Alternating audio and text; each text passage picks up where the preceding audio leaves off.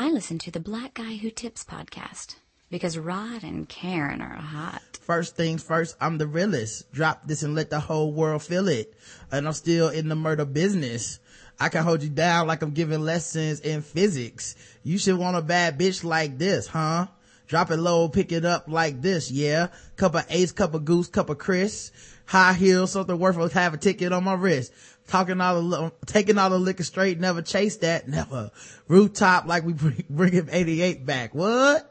Alright, hey, welcome to the Black Guy Who Tips podcast. Your host, Rod, and... Yeah, you can't even keep a straight face rapping that, can you? Oh, she's so bad. She's terrible. I couldn't do the accent. First thing, cause I never listened to the song. First, I'm the realest. Why you do that? How you do that?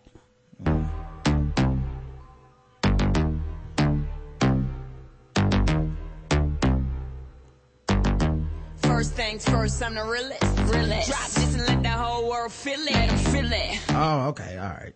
That's how you do like, it. First thing first, I'm the realest. I didn't wig it up enough. This is the Black Guy Who Tips podcast. You can find us on iTunes, Stitcher, and Podomatic. Celebrating Kwanzaa. You know how it is. Harambe, everybody. Yeah, shout out to my Jews celebrating Hanukkah. Or is it Chanukah or Hanukkah or Hanukkah? You gotta have a in there somewhere. Or Han nigga, whichever one it is. However you want to pronounce we it. Appreciate y'all tuning in. You know, we respect y'all's holidays as well. We do. Yeah, you know, it's Christmas time for a lot of people. So, you know, they might not even be hearing this show this week. Who knows? Or maybe they just goofing off at work so they can just kick it. You know, who knows? Yeah, listen to us and make the day go by faster. You know who's probably really enjoying Christmas right now? Who? All the Adrian Peterson kids. Oh, they don't get the best Christmas of all time. And you know why? Cause they probably getting away with murder. You know they is. You know they getting away with murder. He can't do nothing. Nothing. Call him by his first name and shit. Call him boy and stuff. What you gonna do? Take my control? I call 911 right now. Please. I triple fucking dog dare you, Adrian, to say something. I'll be back when I feel like being back. All right. I don't care about the street lights. Street lights to me is just approximate time. I don't even care about that. It get dark too early for me. Bitch. Probably call him bitch. I go to bed after Real Housewives go off. And no, I'm not doing my homework. Fuck you gonna do about it, little nigga? Right. I mean, all the motherfucking candy in here and ain't shit you can do about it, bitch. Yeah. What you gonna do? You want me to put the commissioner on the phone? You want me to get Goodell on the phone? See what else he got for you? You know you can't even, you know you're not necessarily in the NFL right now and you can only apply for reinstatement. Don't test me. But yeah, it's Christmas time and we're glad you guys can celebrate it with us and our ratchetness. The official weapon of the show is the taser. An unofficial sport is bullet ball. And bullet ball extreme. And today's podcast is brought to you by tweakedaudio.com. Go to tweakedaudio.com, get yourself some nice earbuds, pop right on in your ear. They got different size, adjustments to your eardrums. So you can, if you got small ears, they got something for you. They got big ears, they got something for you. They also don't really break. They're really durable. The cord is like that flat kind that doesn't tangle. I mean, they've thought of everything. I love them. They have thought of everything. I use mine every day, y'all. And mine still haven't broken, and I don't know what's wrong with it. I thought that because they had a lifetime guarantee, if it broke, that meant, oh, these must break a lot. So that's why they have a lifetime guarantee. Apparently it's the opposite. Now, the lifetime guarantee that it comes with is still awesome because, I mean, if it does break by chance, you just send it in and get you another pair. You know, it only takes a couple of days to get them. You can also get 33% off and free shipping when you put in code TBGWT at tweakedaudio.com. It's still Christmas time. You know, maybe it'll get there a day or two after Christmas at this point, but you know, they make great holiday stocking stuffers. They make great gifts for people. Nobody's ever going to be mad at you for getting them a pair of headphones that will last them for the rest of their entire life. Right. So I say go to tweakedaudio.com and use code TBGWT and hook your friends and your family up. All right. Hook yourself up. I know you don't want to listen to them. You got to go down there for Christmas anyway. You're going to be on a road trip. Listen to us. Hang out with us. We cool. We are. All right. we got all kinds of news. So much news today, Karen. Just, shit. What happened? Well, it was, the shooting. We were here yesterday, Karen. We did talk about some stuff. Yes, we did. When the cops get shot, things go crazy. So everybody had to talk about it. Oh, give their think pieces, but people be giving their think piece, but everybody think piece ain't like handwritten. Some people like speak their think pieces and you be like, oh, this sounds like a think piece. Yeah, well, this is, this is like more details are coming out. Stuff was fresh yesterday. They have details of what, the killer, Ismail Brinsley did apparently before he went on this shooting spree or whatever. Apparently, just prior to the shooting spree, he told some people that were standing on the street that he asked them if they were in a gang. Then he told them to follow him on Instagram. Oh. And then he said, watch what I'm going to do. So, his mom believed him to have possibly an undiagnosed, mental illness. Yeah, I believe that. There's so many agendas at work here. You know what I mean? Like, as far as like different things that cross over and intersect. Mental illness is one, if you're having issues, if you have family member issues, you want to try to get them help. This is an African American community, you kind of would hope that, we don't have that stigma still attached to mental illness or whatnot, where you could get somebody, say, hey, you need to talk to somebody about this. You need to get medicated for these issues, possibly, start seeking treatment. Right. Rather than just, hey, I thought he had something wrong with him, but I didn't want to say nothing. Yeah, Jesus can work it out. Yeah, he had reportedly attempted suicide as recent as a year ago. So maybe in a way it's a suicide by cop, like, hey, I'm going out anyway. That, and also the fact that, across our country, people fail to realize a lot of the services to help people like this are getting slashed and cut all the time. So a lot of times, even if people do get help and assistance, they're on a lot of them on the waiting list. Yeah. We don't know his financial situation or any of that stuff, really. He has no religious statements found on his Instagram at all, none whatsoever. So they kind of wanted to say that so that people wouldn't be like, obviously it's, because, he's a Muslim or this is, some sort of, terrorist attack. So people were worried about that. So I don't think it's a terrorist attack. Yeah, I don't know. Obviously it's not, we know that now, but and this stuff was all coming out. Okay, nobody really knew if there was going to be other things planned behind it. Right. So now keep in mind, lost in all this shuffle is that there was a woman he shot right before he even left. I think he started off in like a different city, like I forget what city it was, but he like shot a woman there.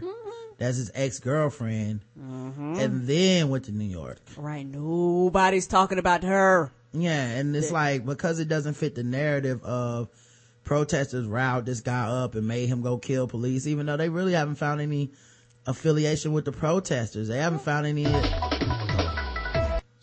they haven't found any affiliation with any movement, because it's not, he was just crazy. But when you're black, you don't get to be mentally ill, and it's that subtle part of racism that says, like when people say, well Al Sharpton riles black people up, it's subtle racism, because it's like black people are too stupid to actually have feelings of their own. They're too stupid to personally think about things themselves.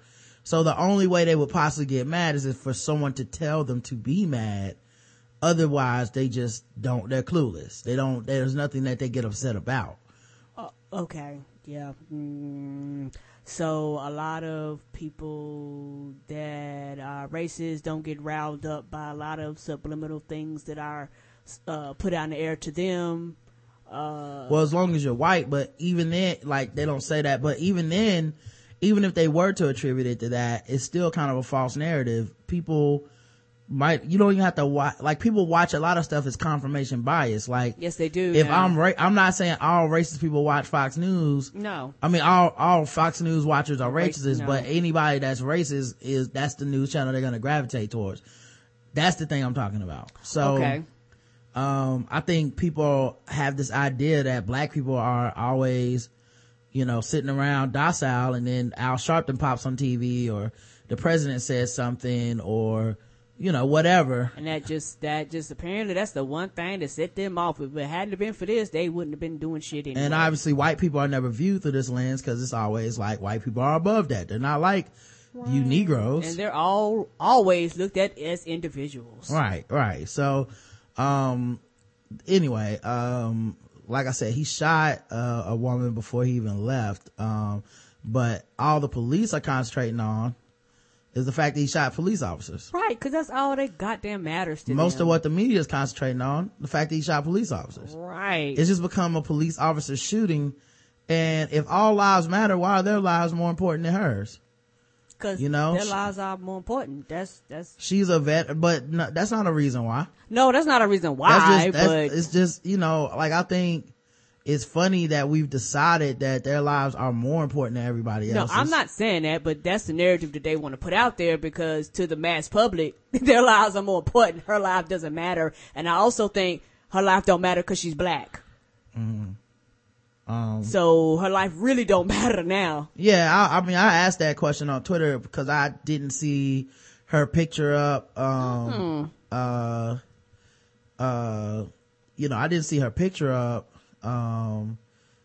when people were talking about it at first, and it was just he shot a woman and then he left and then blah blah blah, and it's like, so we just glossing over that he shot a woman? Because to me it sounds like he was on a shooting spree, and it didn't matter if he was a fucking black guy, white guy, green guy. Like, white people shoot the police, and we don't suddenly say stuff like, let's police their neighborhoods and we're gonna get revenge and there'll be blood and all this shit that the cops are saying. Right, we want to crack down and tighten up security. Yeah, the cops are talking about, and we'll get into it, but they're talking about taking new security precautions for a guy who's a lone shooter. So if you guys are mad at Mayor de Blasio for telling his son to take different security precautions because he's a black male and could end up shot in the streets by a police officer for a misunderstanding, then why the fuck are you, the police with guns, telling us how fucking scared you are now, and you're gonna be protective of yourself? But anytime black people say that, it's an attack on the police, and that means we want to kill them, and we're anti-police and all this shit, when we talk about protecting our children from the fact that, hey, you might get into an odd situation with police, and we just want you to know the protocol to be safe. Yeah, because we don't want to have to bury you. Right. That's considered anti-police sentiment, and blood is on the mayor's hands for telling his son that. Think about that shit. Meanwhile, the reaction that cops have had is like, we're going to be rolling in packs of threes. We're not going to be responding to calls as fast. So you mean the same thing we tell our children? The same thing we tell women when they go out alone at night? Right. Like, so now you guys you're scared of us, but you don't understand why the fuck we would be scared of you. Cause the thing is, this guy, he shoots a police officer. There's a guy in Florida shot a police officer. Yeah, the guy shot the police officer, killed himself. The guy in Florida shot a police officer, immediately put in handcuffs. Yeah, you don't get away with that shit. But you can kill a black person and you'll never have to face trial. Mm-hmm. So we have a reasonable expectation of fear if we want to talk about who should be more scared. But I'm asleep though.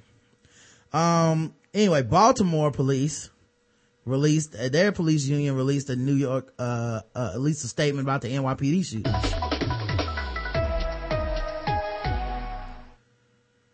Well, we are also learning more about the shooting that happened here in Baltimore before investigators say that Brinsley went on to New York. 11 News reporter Vanessa Herring continues. Our team covers now live outside of Baltimore City Hall. Vanessa, Baltimore County Police say that they sent a warning to the NYPD. They did. This is a warning poster that Baltimore County Police sent to the NYPD saying Brinsley was in the Brooklyn area and had threatened to shoot a police officer.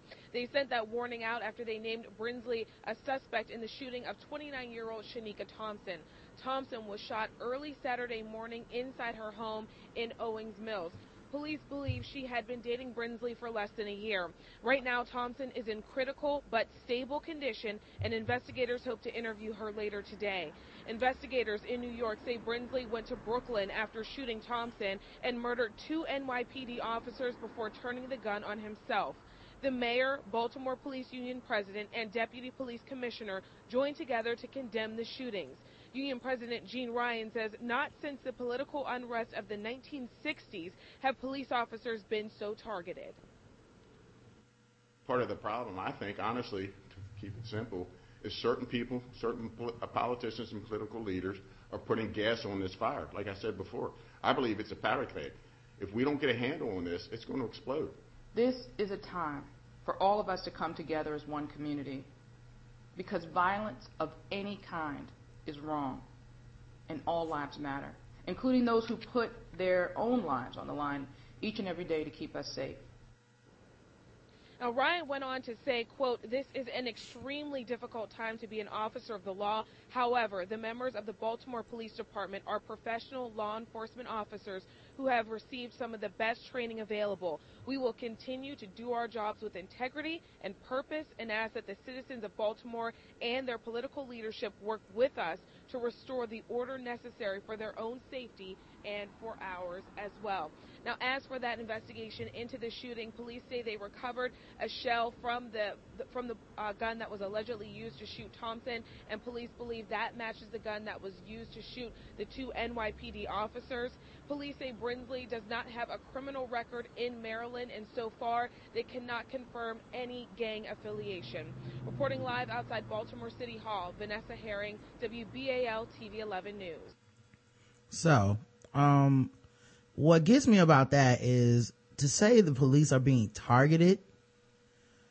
That's the kind of rhetoric that they claim black people are saying. Right. Now, when you do the statistical number, like 2 police officers have been shot in 3 years, and it's by a lone crazy man who killed himself. Who is there to fight on this? Who are you retaliating against? Who are you scared of? Just cause he is black doesn't mean he speaks for all black people. You know what I mean? He's not part of anything. So what the fuck is this? You know, like this, the reaction seems so like, it's exactly what they accuse black people of doing, except we have so much more data on this. Every 4 days, unarmed black person getting killed. Every 4 days, dog. No indictments. Nobody's getting indicted on this shit. We have so if you can be concerned, why can't we? Is my question.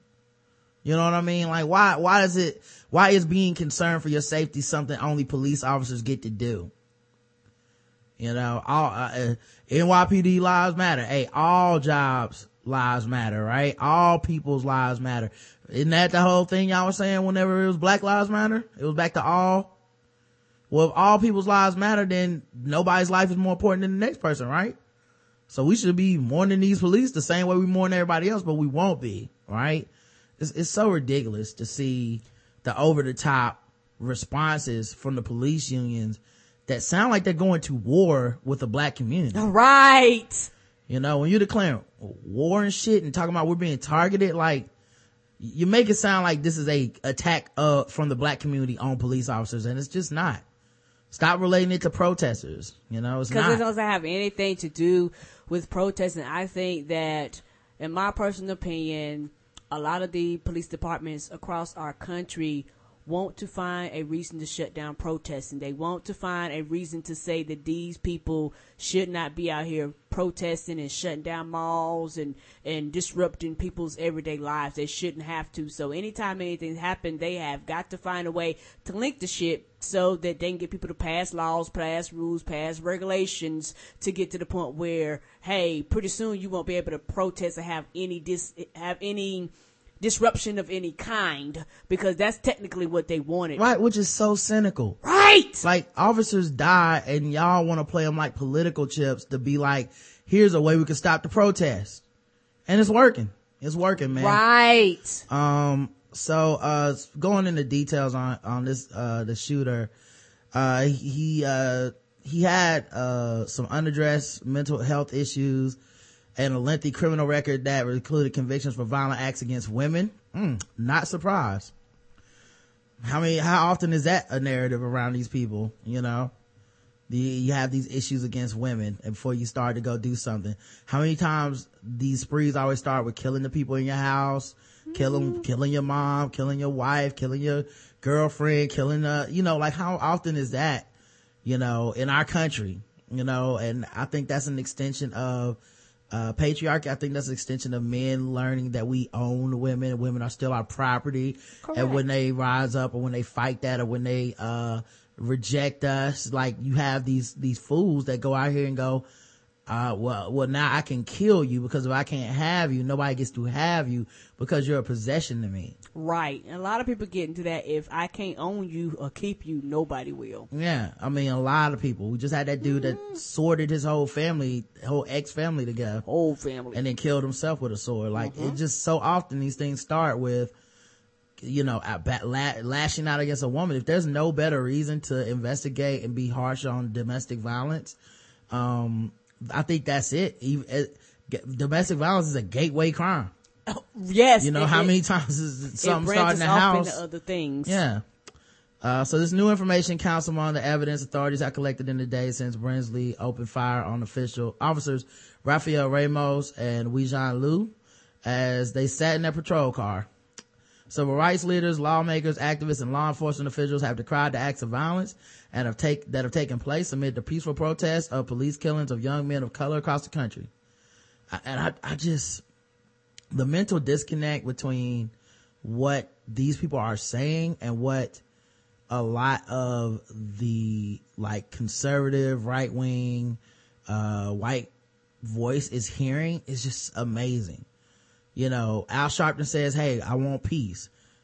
All they hear, people say, hey, we just want the police to practice restraint, and they hear kill the cops. That's what they hear. It doesn't matter what you say. Hey, I tell my son to act a certain way. Now think about this shit though. The police, their main retort to any of these crimes, well, not crimes because they don't go to trial. Right. Anytime a black person is killed by the police, what do? If he was acting this way, he would have been okay. If he wouldn't have been resisting, if he would have had his hands up, if he wouldn't have reached in his car, if he wouldn't have, he wouldn't have hit the officer, if he wouldn't have stole that candy, if he wouldn't have been walking late at night to his house, if he wouldn't have had his hoodie up. There's always all this shit. So Mayor de Blasio says, hey, I tell my kid these things, and then the police go, fuck you. How dare you? You basically saying kill us. Huh? Yeah. How do you jump to that extreme? What do you want us to say to our children? What do you prefer? Cause I don't know what to say. We can't tell them to be careful around you, but at the same fucking time, they show any level of imperfection, they are dead. You don't get a second chance. So I don't know what the rules are anymore. I don't know how to play this anymore. So it's very frustrating, they say hours before killing the NYPD officers, Brinsley shot his girlfriend. Some people say girlfriend, some say ex. I feel like ex because, he shot her. They probably broke up, at least at that moment. Mm-hmm. In the wee hours of the morning after entering her Maryland home with a key he was not supposed to have. The sequence of events characterized a significant number of mass shootings, according to analysis. Former New York City Mayor Michael Bloomberg's gun violence prevention group, Gun Safety, Every Time for Gun Safety.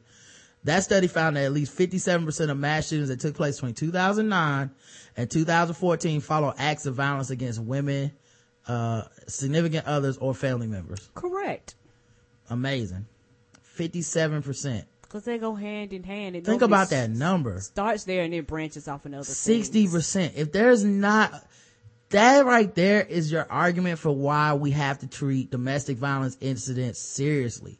Like, so often you hear people explain it away. It's their relationship. You never know what's happening. Hey, maybe it was just one time.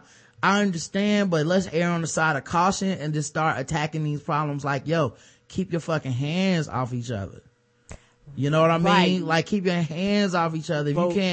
If you're violating that rule with people you care about, Lord knows when you get outside the house, you ain't gonna give a fuck. Right, about people you don't care about. And also, this is just me when you talk about this goes on to a bigger issue when it comes to males, just no matter the color of the skin.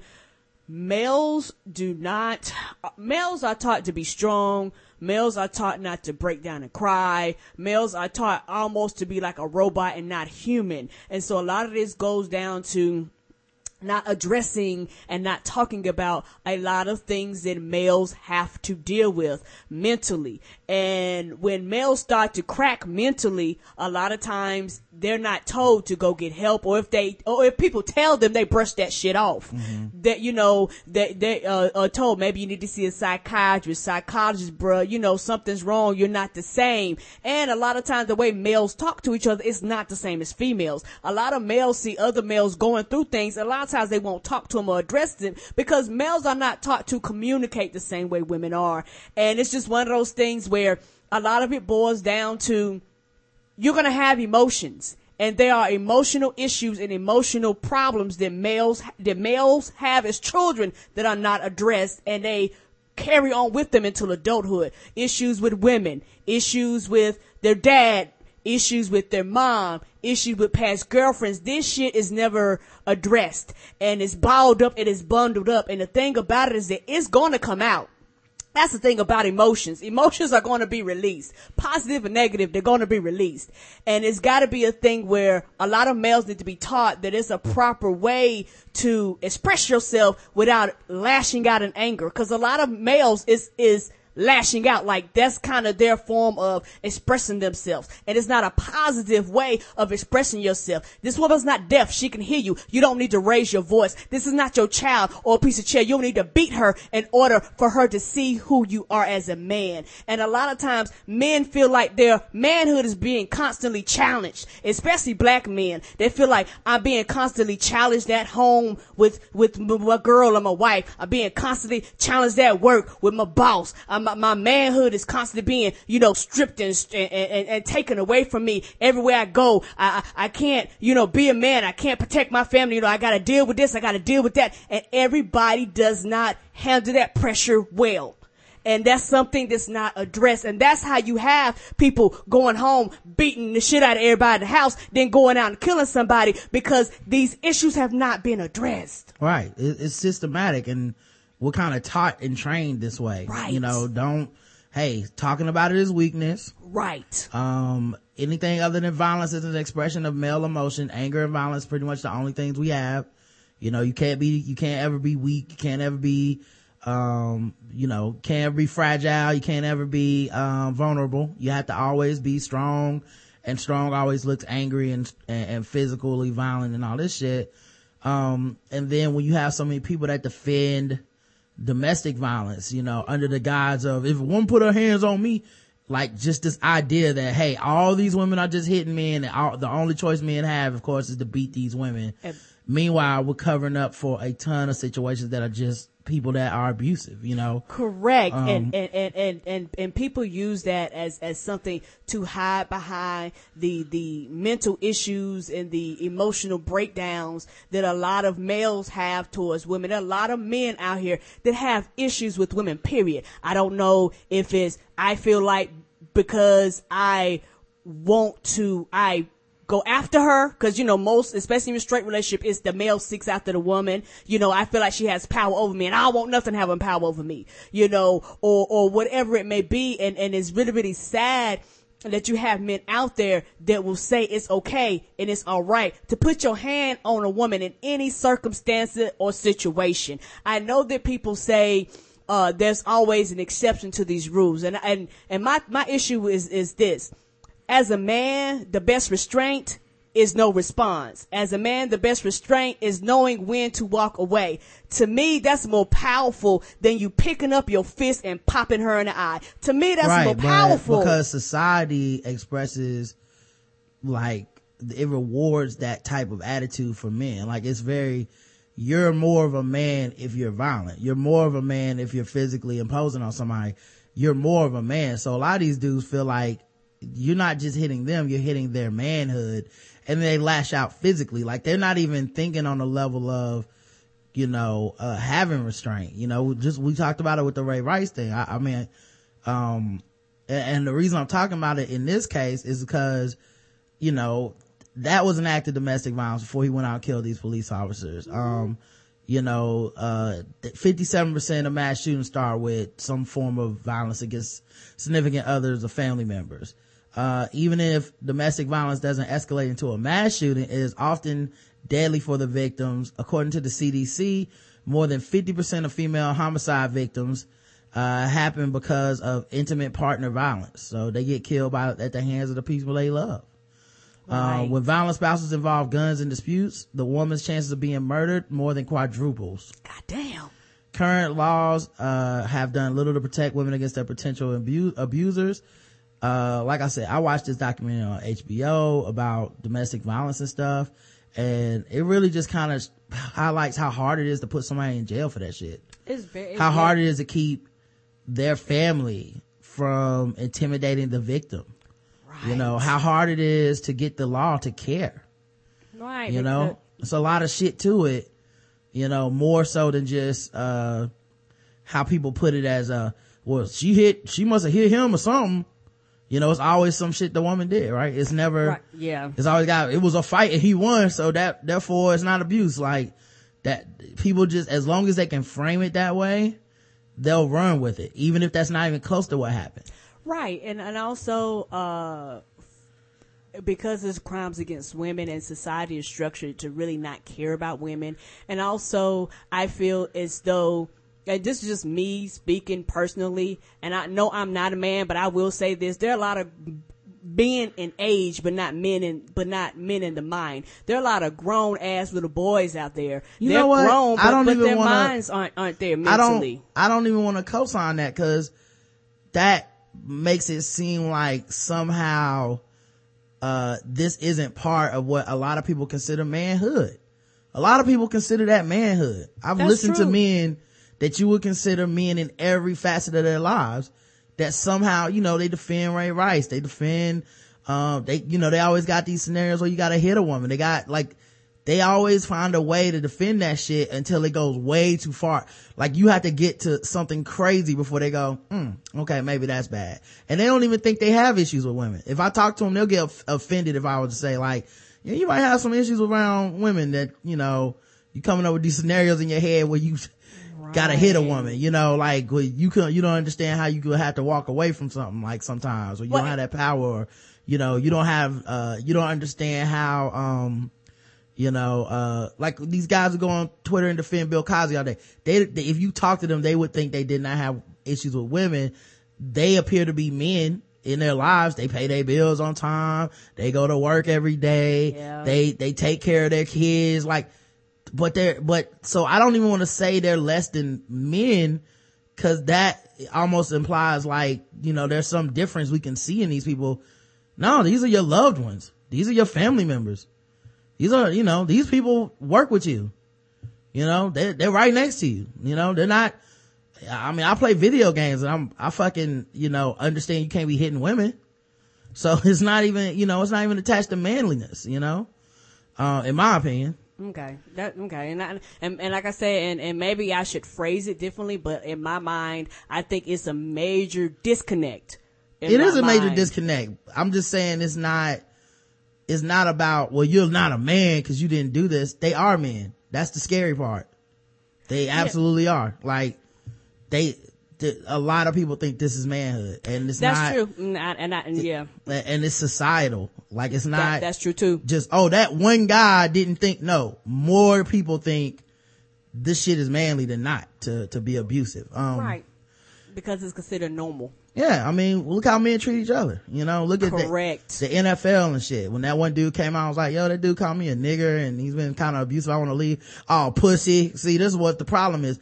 That's how men have been taught to handle our problems is aggressive, violence, fighting, physical, don't tell anybody toughness. Like you're not supposed to have outlets as a man. You're not supposed to call your best friend and be like, hey man, shit is going crazy right here. I just need somebody to talk to. You're not supposed to be able to do that. And that's sad because you are a human being. Yeah. Like that's a last resort before you pick up that phone and talk to somebody. You can't be just calling every day or every couple of weeks or whatever. There gotta be somebody gotta die or some shit. It says, it wasn't his first incident. He's been documented committing violence against women. 2011, he shot a woman's car with a stolen 25 caliber semi-automatic handgun in Atlanta. While entering a plea bargain for that charge, he revealed he had received some mental health treatment. The statistics of that have not been disclosed. It usually doesn't end well for the mentally ill who come in contact with the justice system. While under psychotic or delusional state, they may commit acts that warrant police intervention, but law enforcement officials may worsen matters by punishing offenders for a violent act rather than getting to the root of the unaddressed mental ailment that caused it. That's why the mentally ill population in prison is swollen to 10 times that of local psychiatric facilities. Police officers also receive little training in interacting with the mentally ill. That's according true. to a study. That's very true. They'll treat them like normal people. Yeah, although in this case, I don't think other than catching it earlier when he was in trouble, obviously it had nothing to do with these two officers. They didn't get a chance to interact with him. Correct. Let's see. They lost track of him shortly after sentencing him to probation in 2011. He stopped reporting to his probation supervisor, failed to undergo court order screenings for anger issues and drug and alcohol abuse, but remained active on social media, expressing anger towards the government and the police. He attempted suicide last year. In railing against the establishment, Brinsley still shows signs that he may have been struggling with his mental health, as shown as his expressions of anger and self-despair. Those negative feelings would continue to haunt him in his last moments, as he alluded to the shame that his criminal past brought him on his final Facebook post. I always wanted to be known for doing something right, but my past is stalking me and my present is haunting me.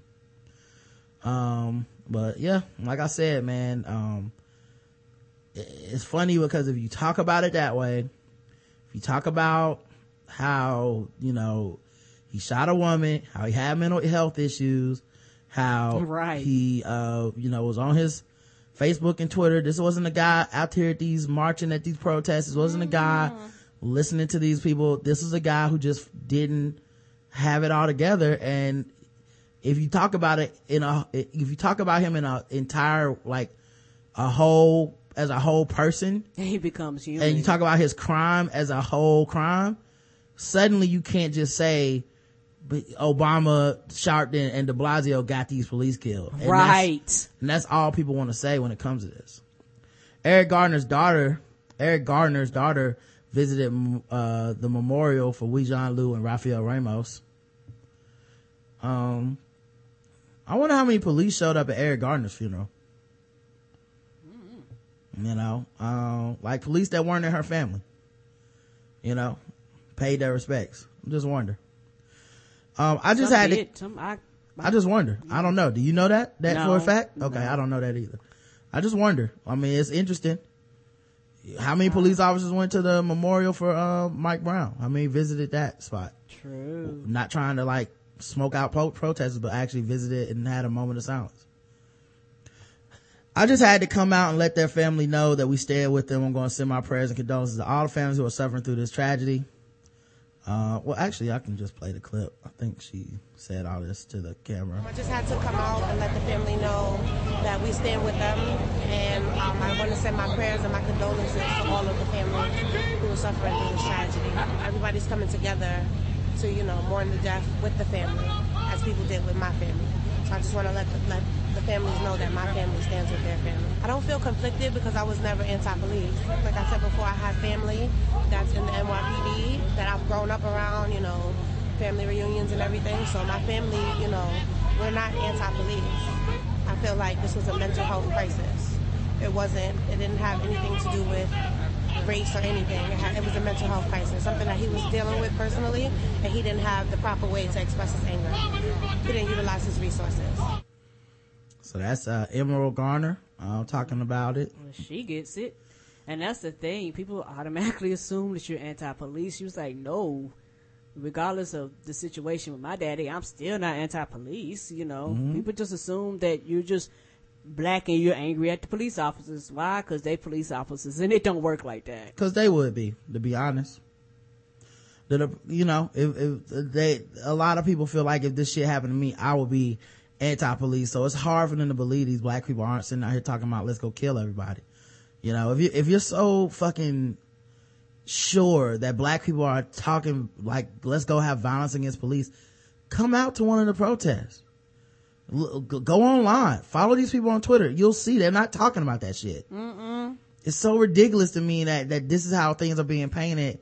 It's just another failing of the mainstream news, and I'm sure fucking CNN will have a, you know, stop killing the cops special tonight, you know, to make it seem like black people are killing all the cops. Department of Justice seeks benefits for families of slain officers. Attorney General Eric Holder is directing Justice Department to expedite death benefits to the families of 2 New York police officers who were fatally shot inside their patrol car, the Justice Department said Monday. Yeah, it was funny because on Twitter I said, you know what these unarmed black men that get killed by police don't get? Pension, death benefits to their families, any of that shit. No, so you're just dead and gone. Yeah. So, in fact, you gotta fight just to try to get it to go to court if it goes to court. Yeah, stop trying to act like, you know, the shit is just, it's all the same to me. Nah, it's not really all the same. Holder instructed officials to reach out to the families of the slain officers to inform them of the program and offer help in submitting a claim, the department said. Holder wants the families' benefit applications to be expedited. The department said the 2 officers, Rafael Ramos and Weijun Liu, were ambushed inside a patrol car Saturday and fatally shot. The suspected gunman ran into a subway station, committed suicide. The benefits are administered by the department's Office of Justice Programs and are paid to the relatives of first responders who died in the line of duty. So there's Eric Holder, the guy they all said, you know, caused this because he hates the police, apparently. Apparently he said it's okay to kill police, according to Fox News and all these other assholes, police unions everywhere. President Barack Obama offered full support and federal assistance on Sunday to the New York Police Department in the wake of the killing of 2 officers the day before. President's on vacation in Hawaii. So he offered his condolences from Hawaii. He called Police Commissioner Bill Bratton. I'm surprised Bratton even picked up the phone, the way they disrespect the president. Right. He also spoke to Philadelphia Police Commissioner Charles H. Ramsey, who was co-chairing the task force on 21st century policing that Obama established in the wake of the shooting death of an unarmed 18-year-old Michael Brown in Ferguson, Missouri. In his call with the New York police chief, Obama said Americans must reject violence and instead turn to prayer and sympathy for the victims' relatives. It said White House spokesman Eric Schultz. He says the administration will work with leaders across the country to echo that message. Yeah, it's funny, man, because when we say Americans should reject violence, I hope they just talking to the police. Because this ain't a protester problem. Protesters ain't attacking these cops. No. The president asked Ramsey, who has been outspoken in his concern over the shooting of the 2 officers in New York, to use the recently established task force to address the issue of violence against police and find ways to engage police officers across the U.S. The president reiterated his profound respect and gratitude for all law enforcement officers who serve and protect our communities, risking their own safety for ours every day. Yeah, because he don't want no problems. Obama launched the task because that's the thing that's funny about this. Eric Garner's daughter has to go visit that family. President Obama has to say that. We'll get to Bill de Blasio in a second. He has to say this shit. Correct. Because the way that they've drawn the lines, if you don't say this, you're basically saying go kill the cops. Even if you do say this, they still think you're saying go kill the cops. But that's another question. Obama launched a task force at the White House in early December as protests raged in Ferguson and around the country over the perceived overuse of force by police against African Americans. Perceived. Okay. At the time, Obama said he wanted to ensure the U.S. isn't building a militarized culture within police departments. He directed the task force to examine ways to build trust between police and communities and to consider potential changes, such as the use of body cameras by police to record their activities on the job. Yeah, I like the article said perceived. Perceived. President Obama was on the record saying black folks and Latinos are not making this up. No, we are not. So you can take perceived out of that fucking article and shove it up your ass. Anyway, what else was happening with this? There was more news. Oh, the New York Police Department union president, the guy who's been so vocal and the blood lays at your hands of Mayor de Blasio, and just been completely over the top. Sound like I'm gonna hear the start of the Dark Knight. Yeah. Theme in the background. They gonna get ready to go to war with the Joker. Yeah, apparently he's the 51-year-old president of the Patrolmen's Benevolent Association, the largest, most influential union of the New York City Police Department. You might recognize his name. Over the weekend, Lynch blamed Bill de Blasio for the Saturday deaths of two Brooklyn cops who were murdered by a lone gunman from Georgia. That blood is on the hands, he said, at the press conference starts at the steps of City Hall and the office of the mayor. To understand why he would say something so wrong and inflammatory, you need to delve into his long checkered history of issuing similarly insane statements. His public declarations over the past 15 years are essentially pro-police agitprop. Cops can do no wrong, while victims of their state-sanctioned violence always had it coming. They are also a deep well of masculine anxiety, hurt feelings, and barely disguised racism. Here are some of his greatest hits. You want to go down to his greatest hits, Karen? Let's do this. June 2000, he argued that Bruce Springsteen's song about 4 NYPD officers shooting and killing an unarmed 23-year-old man named Amadou Diallo was interfering with those officers' healing. Singer Bruce Springsteen has been performing in a concert a song called American Skin. The title seems to suggest that the shooting of Amadou Diallo was a case of racial profiling, which keeps repeating the phrase 41 shots. I consider it an outrage that he would be trying to fatten his wallet by reopening the wounds of this tragic case at a time when police officers and community members are in a healing period. And I've let his representatives and press know how I feel about this song. Oh, so this dude just nuts. Okay. February 2004, Lynch called the resignation of then Commissioner Ray Kelly after Kelly said that there appears to be no justification for the shooting of an unarmed teenager named Timothy Stansbury. Commissioner Kelly gave a message to the 23,000 New York police officers that said basically this: take all the risk of doing your job, go up on all those roofs, patrol all those subway platforms, walk the street day and night, take the risk to yourself, take the risk to your family, but then when the worst happens, when there's a tragedy, that you will not have the backing of the New York Police Commissioner. 2008, March, Lynch claimed that an art installation called The Blue Wall of Violence that addressed police brutality was promoting hate. You can fill the museum with people of all races and ethnicity who are alive today because of the work of the New York City police officers, Lynch said in a statement. Taxpayer dollars certainly should not fund any art that promotes hate, and that's certainly what this does. Lynch added that the First Amendment depends on the existence of police officers. Police guarantee the right of free expression to everyone, even to the people who obviously do not appreciate the risk and sacrifice we make to them. Never would. That's always the thinly veiled threat of, we protect you and we'll stop because if you complain about how we do our job. Right. Like, bitch, you here to protect and serve and serve and serve. It's not about you. If you're gonna hold that banner up and say this is for the greater good of society, then we need you to have higher moral values. Right. We need you to have the greater good of society type values that don't fucking attack people based on race, that don't assume I'm guilty because you see my brown skin, that doesn't hold each other to those high moral standards when you kill somebody and the situation looks dicey. We need that. Lynch defended a cop who was videotaped shoveling a bicyclist off his bike by calling the victim an anarchist in July 2010. The anarchists were looking for a confrontation with police and found it in a rookie officer trying to do his job the best way he knew how. The conditional discharge doesn't mitigate the fact that the New York City has one less police officer today who could have served the city well. October 2011, he defended the widespread but illegal practice of ticket fixing as institutionally sanctioned within the NYPD and therefore the law. So like, hey, we done it enough that it's basically the law, even though it's illegal. Wow. When asked about ticket fixing, Lynch said ticket fixing was conduct accepted at all ranks for decades. It could still be goddamn wrong. June 2012, Lynch pilloried the New York Civil Liberties Union for insulting NYPD officers by creating a smartphone app that let users record stop and frisk encounters and notify other users of nearby police activity.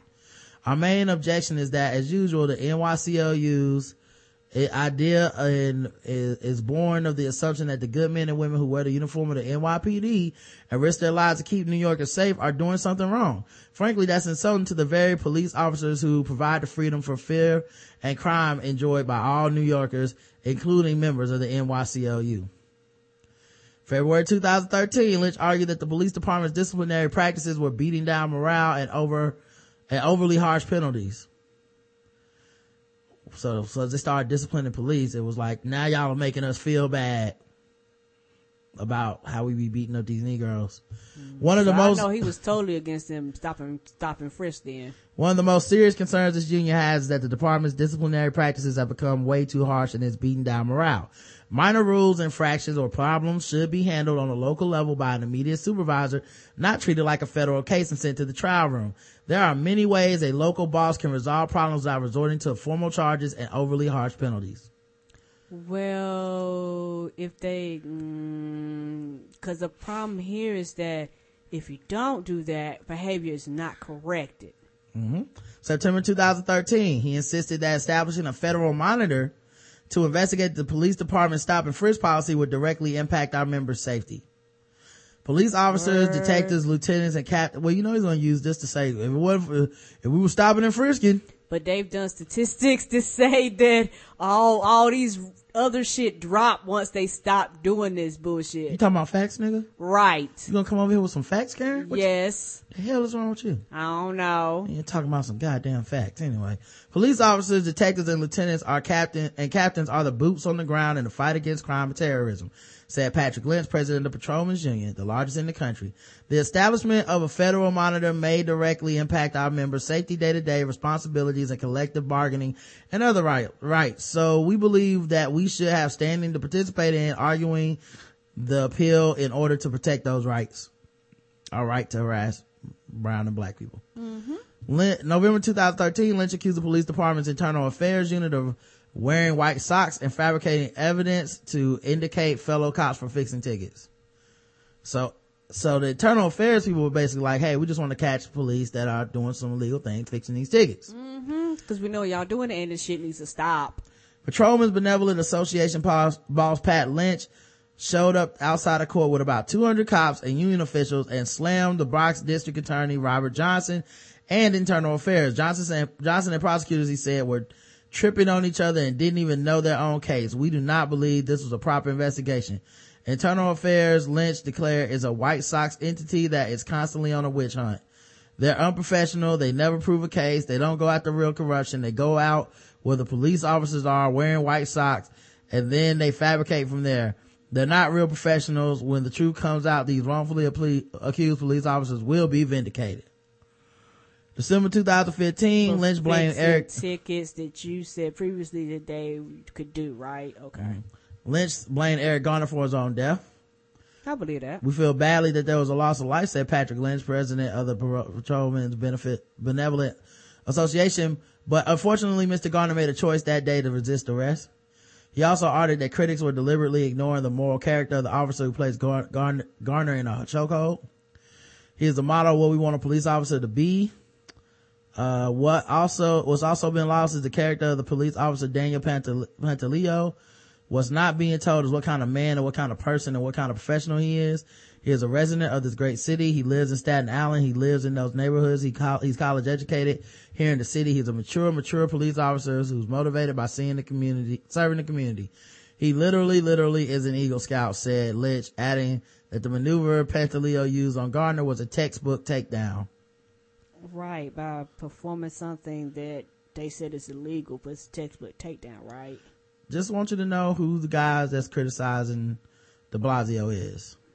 Fucking insane. So a lot of people are now mad at Mayor de Blasio. I mean, people that were on his side earlier, black people.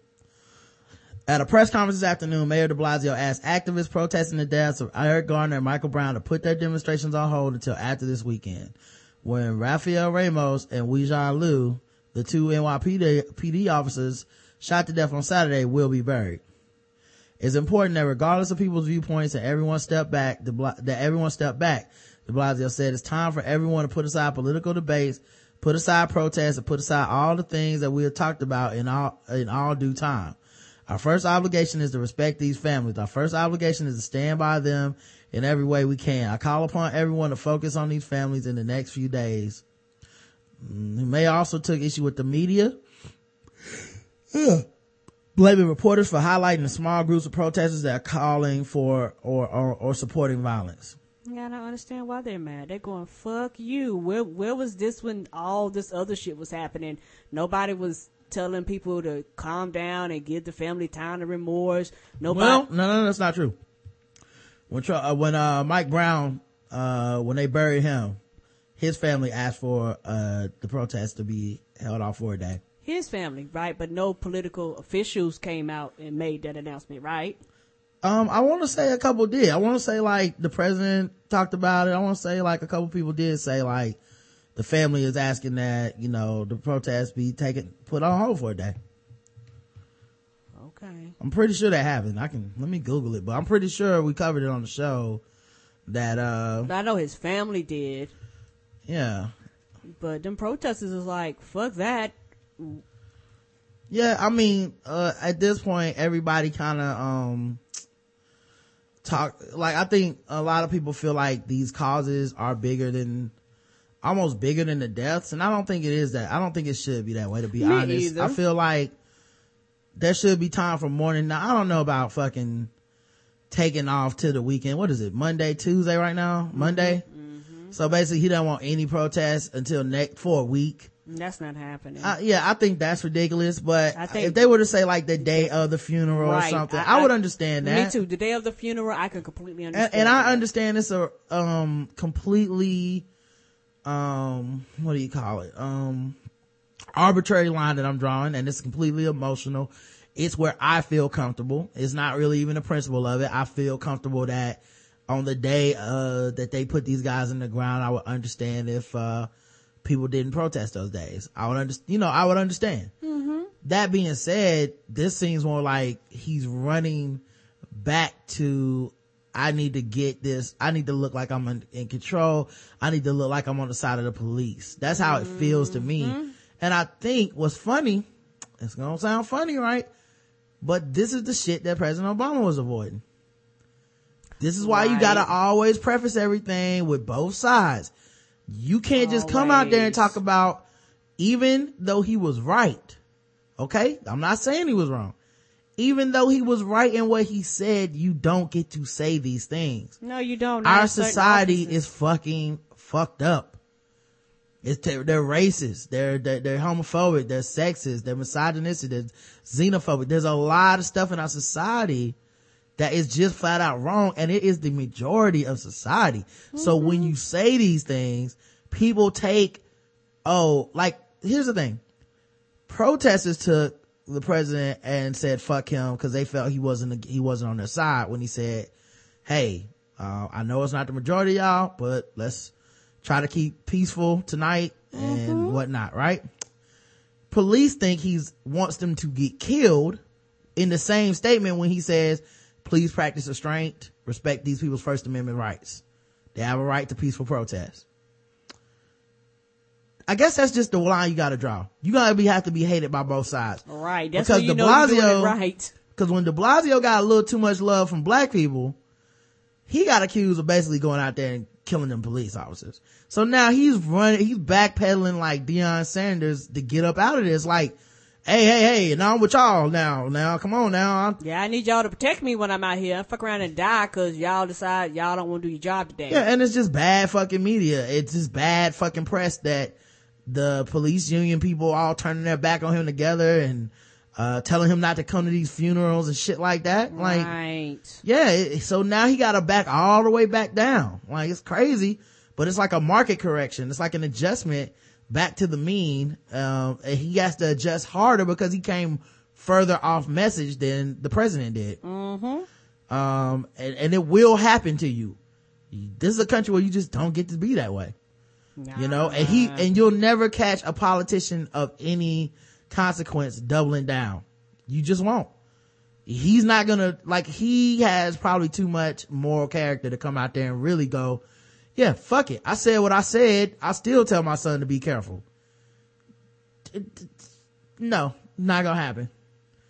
Although that's probably what we're all thinking, like, yeah, them cops died. That's really sad, but now I'm more scared for my son because these motherfuckers might really think they need to retaliate against a whole community that had nothing to do with this dude. Right. Now they're going to start cracking down, watch people twice as hard, harassing people twice as much now, because now, since somebody died, everybody's an extra suspect now. That's what we're all thinking. And I think if you pay attention to these comments more than the headline, if you read some of the stuff they say, you always find that they are not against the protesters. They are not, they didn't just flip overnight and say, fuck y'all. No. But the headline is all most people need to go in. So that's, that's all it takes.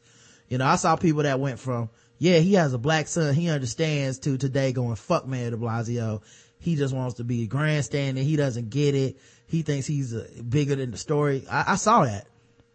Anyway, he says, our first obligation is to respect these families. Our first obligation is to stand with them in every way we can. And I call upon everyone to focus on these families in the next days.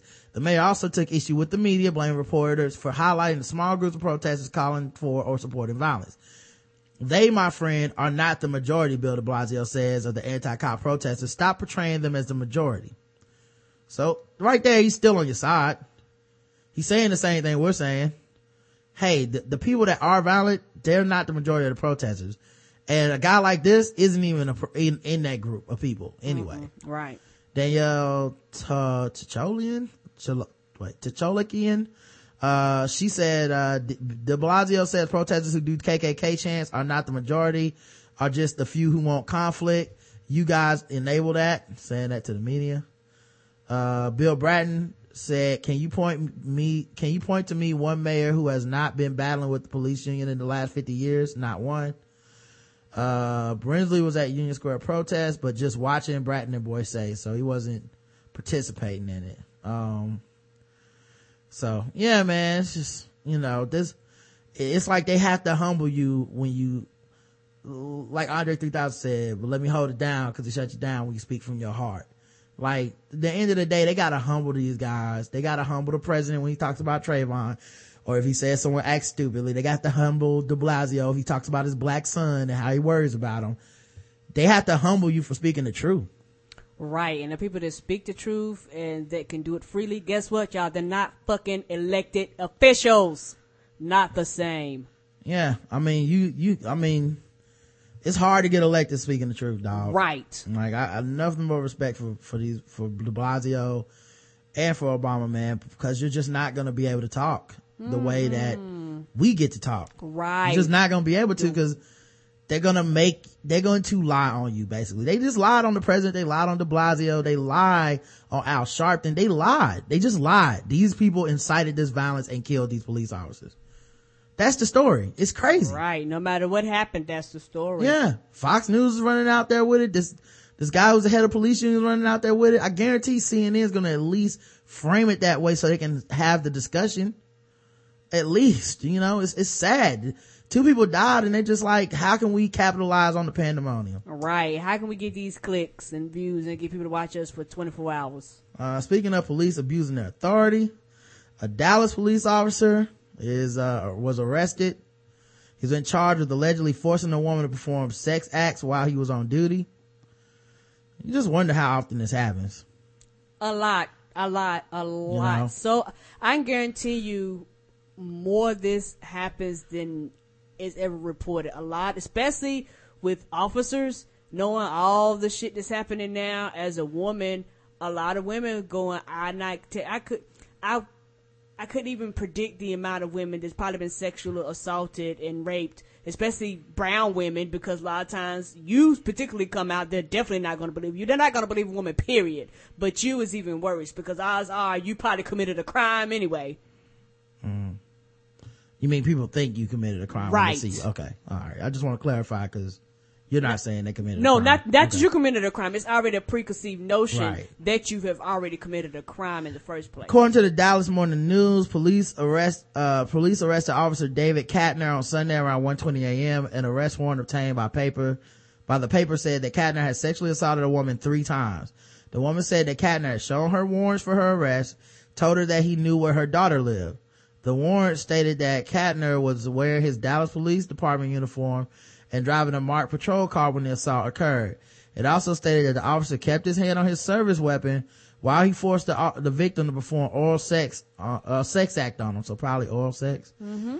The woman felt that she had to comply because Katner had threatened her safety and the safety of her daughter. Right. Officials with the Dallas Police Department said Katner was accused of making prostitutes perform sex acts. It was not immediately clear, however, that the victim was a prostitute. Katner, that's another thing they do. Target sex workers because people don't care about them. Right. Say a lot of serial killers will do that too. They target black sex workers on purpose. Now we don't know the race of this woman, but they target black sex workers and serial killers will because they can get away with more of them before people come looking. Right, because a lot of times they figure out nobody cares about you and you're unwanted. And this is why I am strongly for sex workers' right. If it was up to me, sex workers would get paid per hour. You would have what they call them, brothels, where you can go in there and pay by the hour and get taxed. Mm-hmm. They get tips. They would have rights. They would have fucking human resources. Because it's one of those things where, guess what, people? You can't stop the shit. You might as well profit off of it. Yeah, he's basically on some bad lieutenant shit.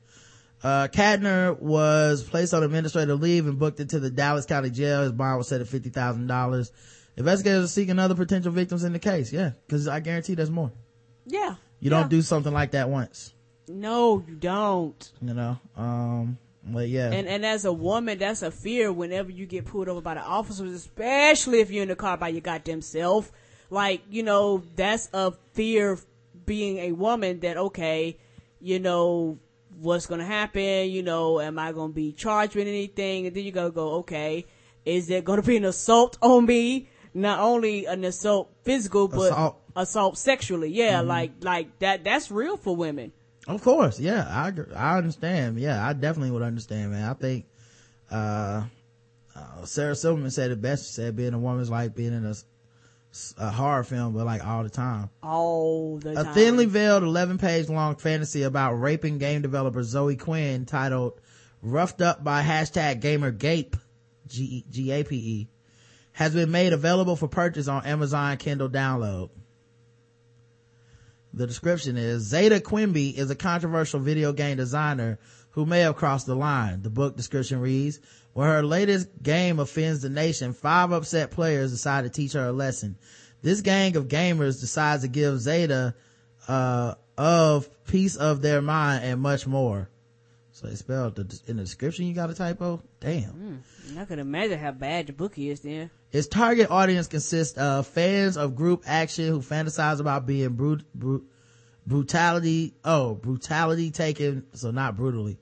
Fans of group action who fantasize about being brutality taken by men who can't understand the word no, which is a scenario similar to many of the threats Quinn received herself from members of the Gamergate community. As one review of the book noted, it's all about selling rape fiction of game developers, ethical rape fiction that is. Yeah, well, it's about the ethics in journalism, guys. Quinn herself noted the book Friday morning and tweeted, someone selling rape fanfic of me on Amazon.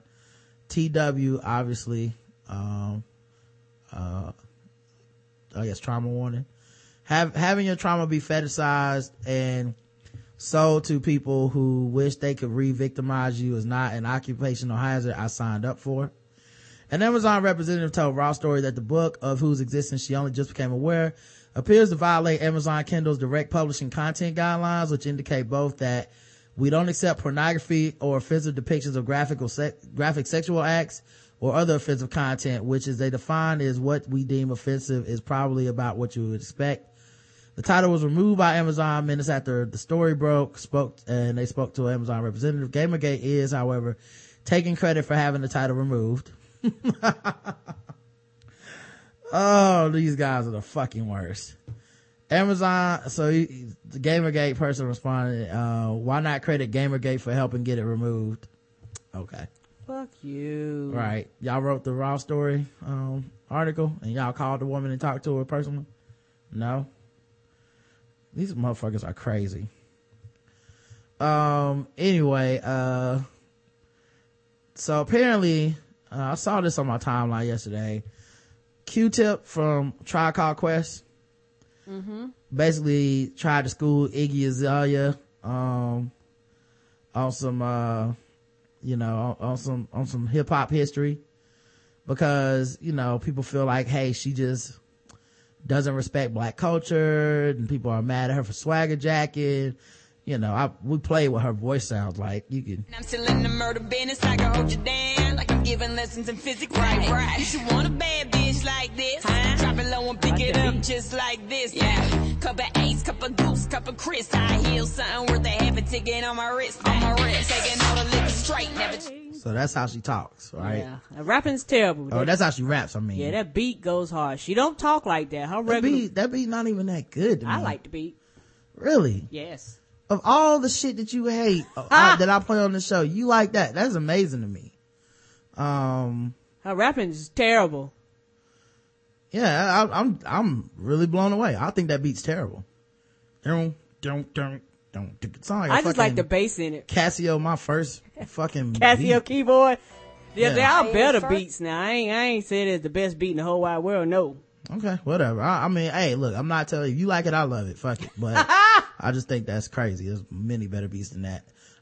Here is her talking in an interview with MTV. Just decided I would like to have a music career when I was about 14. And I remember I thought I could probably get a record deal in a year. That was what I thought. It takes a year. It's pretty easy. And I thought, all they have to do is see my potential. So I'll record 3 songs. And I'll send this 3-song demo to a label. I'll send it to every label, and one of them will pick me. That's what I thought in my insane mind when I was... That's how she talks in interviews. Taste that now, rooftop, like we bring an 88 back. What? Bring the hook scene where the bass at. Champagne spilling, you should taste that. Awesome. 14, and I thought that would be a great idea, but I didn't... get a record deal until I was 22, so it took a lot longer, but I had big dreams. I grew up in Australia in a place called Mullumbimby, and it's a small... Alright, so, as you can see, people, a lot of that is just kind of people feel like she's fake, and for the record, I don't think she gets it much harder than, like, say when Rick Ross was revealed he was used to be a police, a prison, guard or whatever. I don't think she gets it much harder than that. It was a running joke, and people it'll always be a running joke. Yeah, it will be. Anytime you found out to be some fake ass motherfucker, they're gonna get you. That's hip hop. That's one thing it has over every other genre of music, in my opinion. True. Iggy Azalea, Q-Tip was tweeting to her, hip hop is an artistic, socio-political movement culture that sprang from the disparate ghettos of New York in the early 70s. Coming off the heels of the civil rights movement and approaching the end of the Vietnam War, it was a crossroads for America. You are now, especially for blacks in the U.S., our neighborhoods were proliferated with a rush of heroin. Now you are fulfilling your dreams, but you have to take into account the history as you move underneath the banner of hip hop. As I said before, hip hop is fun, it's wild, it's dance, it's traditional, it's lighthearted, but one thing it can never detach itself from, how you look. Isn't that crazy? I say this to say you are a hip hop artist who has the right to express herself however she wishes into the field you are in. I say this in the spirit of hopeful, healthy dialogue that maybe one day we can continue. I've been on Twitter a long time, and this will probably be my last series of tweets pretty much, but I'm cool with it as long as I got to share with you what's up. Peace. Here's the thing. I don't think she's tweeted since this. I wouldn't be surprised. It wouldn't be surprising that she didn't even control her Twitter account. Yeah, no, she does, because I've seen her say other shit. But I think that was 20 hours ago. At least. No, 2 days ago. December 20th. And yeah, I think her last tweet was some shit like, just got off tour with so and so or something like that.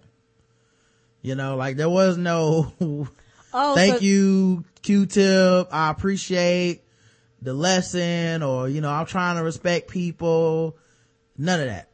Oh, so this is why people were joking how she was going, Q-Tip who?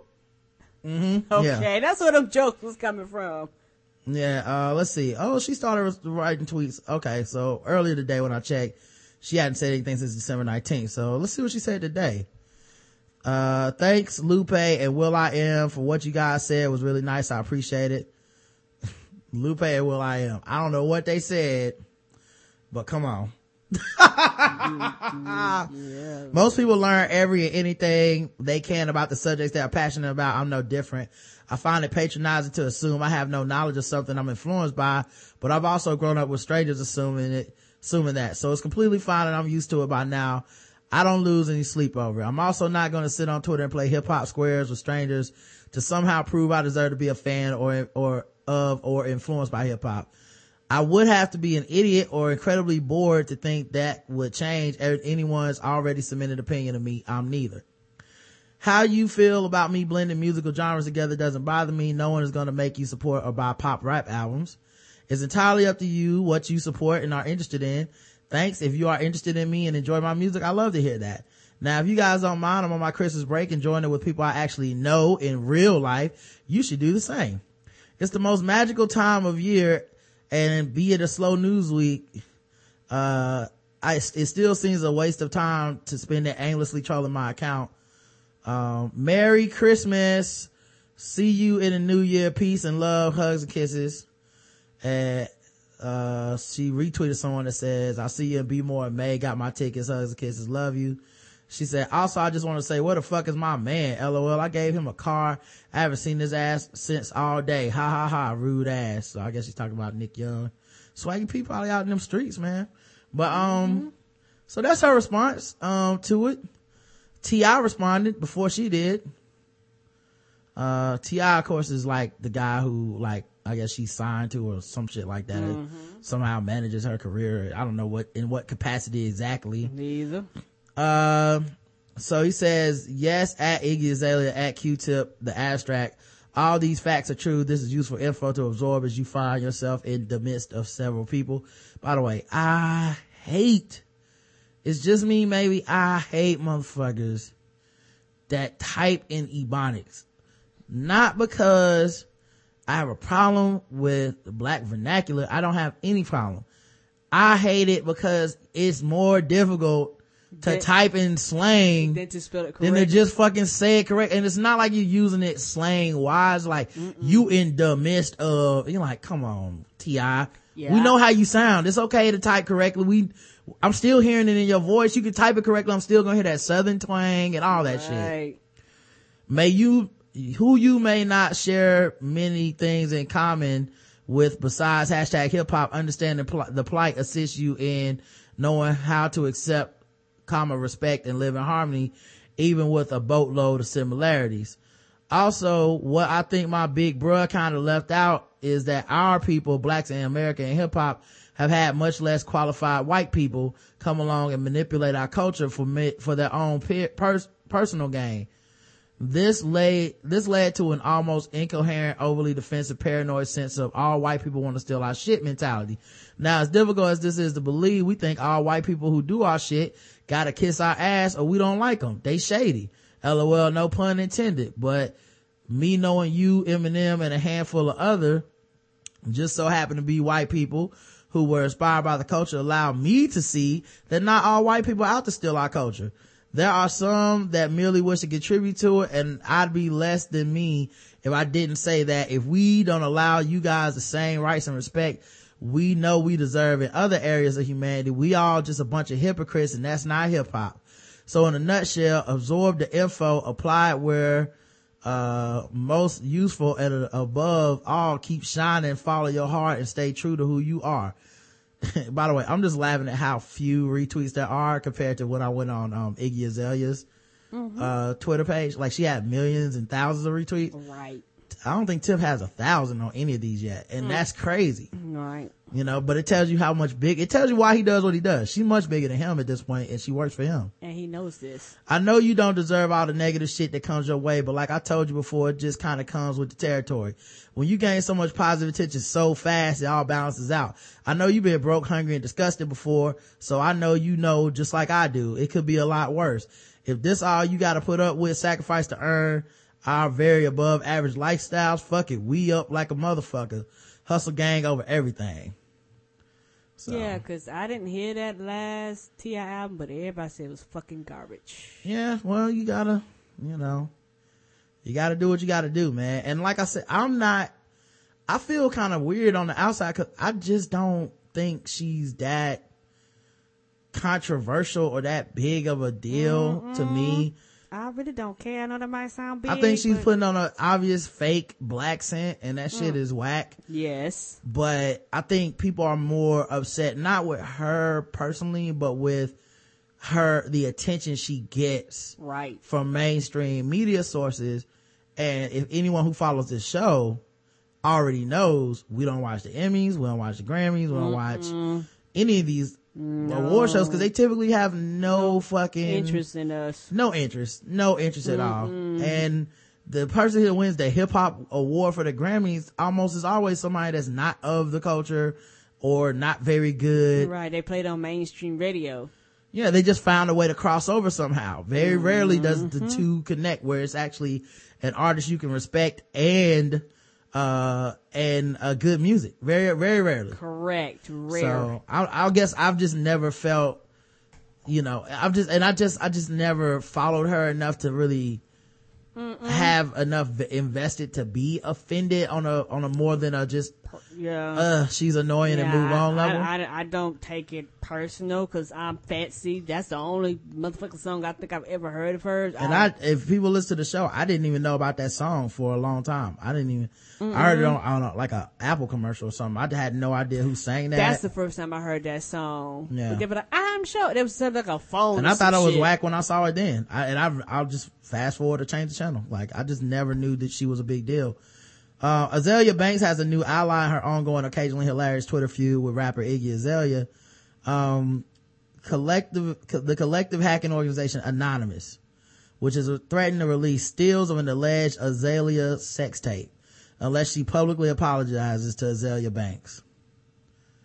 So they said they're gonna release the sex tape. Now, the thing about the sex tape is apparently she was underage, so supposedly when it was filmed. Oh, so they're gonna release stills from the sex tapes. Pornography. Yeah. So I don't know what the deal is with this. They say they're not gonna release the whole sex tape because they have standards or some stupid shit like that. Yeah. I don't know, man. This shit just seemed like some motherfuckers gonna end up in jail. Right. Over some dumb shit trying to fuck with her, or just maybe it's an empty threat because sometimes they do these empty threats or whatever, and sometimes they're wrong about stuff like they were with some of the stuff with Ferguson. So maybe they're talking and they just don't know, but I don't know, man. Like, all this because it's so weird, because all of this is because Iggy Azalea doesn't care about black people. I don't want her. It's like the same thing with Lena Dunham. I don't want or need you to talk about me. Right, because if you do, it's probably not going to be done properly. Yeah, I'd be more ticked off at black people that co-sign her. Like, I would be more mad at Tip than I was at Iggy if I was gonna get mad. Or I'd be more mad at artists that work with her than I would her. Like, she's just doing her thing. She's doing she's doing the best she can with the little bit of talent she has. Correct. She's imitating a black person and going out there and selling Getting it. the big ass. And white people love it because she white, dog. Right. White people love that shit. They love anything black as long as it's safe to them. Right. And white skin seems safe. So she's not dangerous, she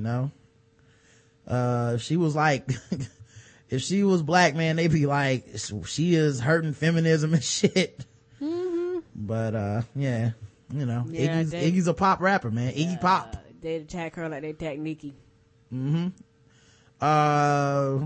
Let's talk about some gay stuff, guys.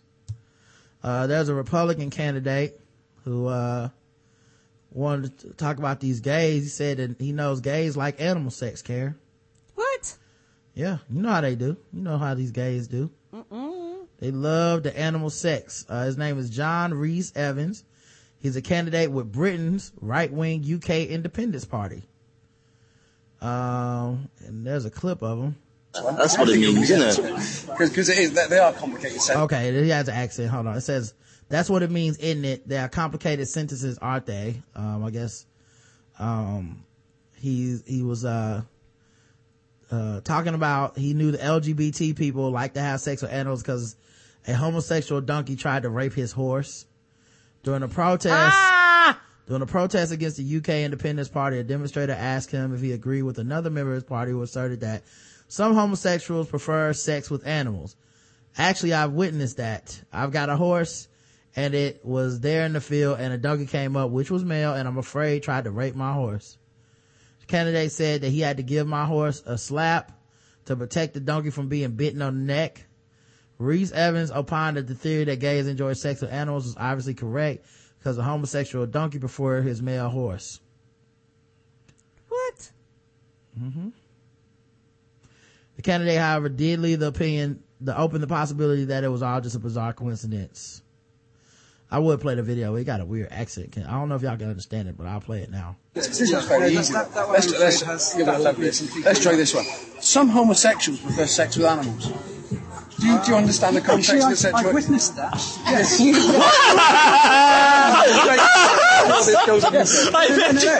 In fact, this is all going on YouTube tomorrow. Man, even the people filming it are like, you're about to say something incredibly stupid. We're already laughing, and let us warn you, we are putting this on YouTube. And he's like, let me keep saying this stupid shit. Yes, please, indulge us. Yeah. Tell me as well. I spent all night waiting. We're ready to be amazed here. Yeah, I think I was personally quite amazed. I got a taste, okay, and it was in my fields, and a donkey came up because my horse. Too much going on in the background. You guys a party? Understand. Yeah, well, it's a rally for some other bullshit. But yeah, I just thought that was kind of fucking amazing that he would actually say that dumb shit. Pat Robertson, let's get back to the US. He's no stranger to the show. He also has some stuff to talk about the gays. 100. Let's see here. But he's saying that gays. Crystal writes, I've been in church all my life with my family. We are not allowed to date. The only ones in my church that are married already knew their partners before coming into church. It is treated as a sin to show interest or have a mutual understanding in church with the opposite sex. Most of the people in the church are frustrated because we're getting older and no one is getting married. We pray about the issue, but it seems like it is bouncing back. What should I do? You know, those who are homosexual will die out because... Now... What does that have to do with the question? I just want to know, where in that question was there anything about homosexuals? Right. I feel like he just started on his own tangent, but okay.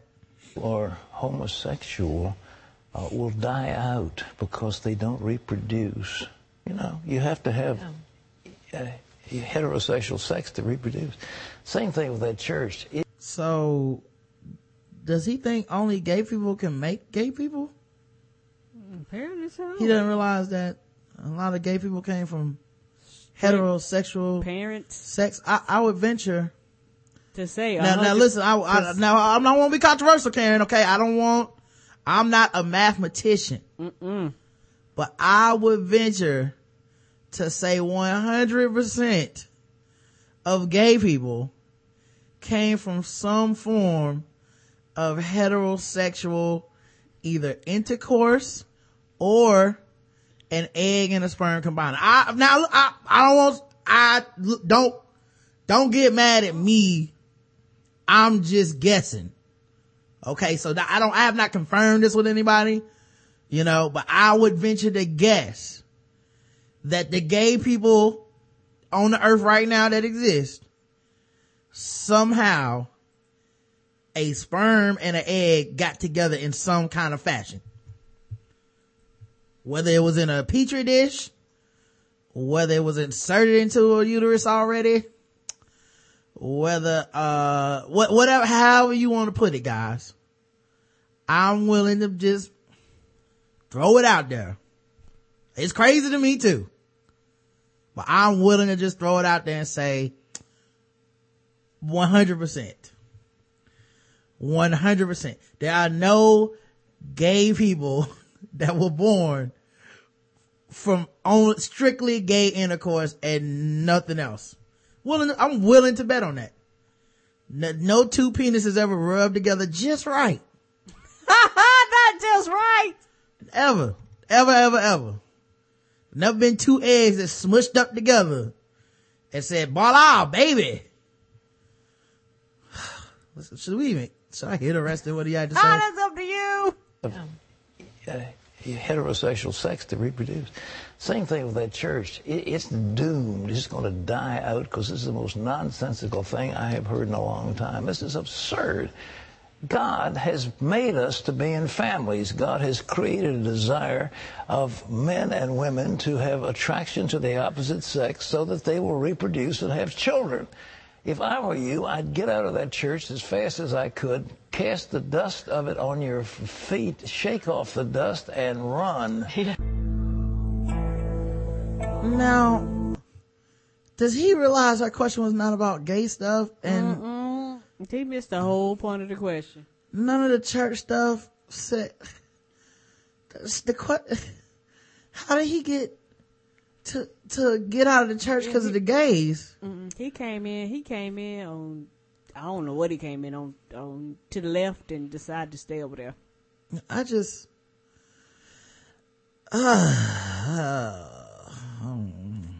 wow. Just wow, man. To just feel bad for my gay people, man. They gonna keep fucking with y'all to keep y'all from fucking with each other. That's so sad. But that's the way it's going, man. I forgot we should have been playing our gay music for the intro to this. Yeah, I'm about to say.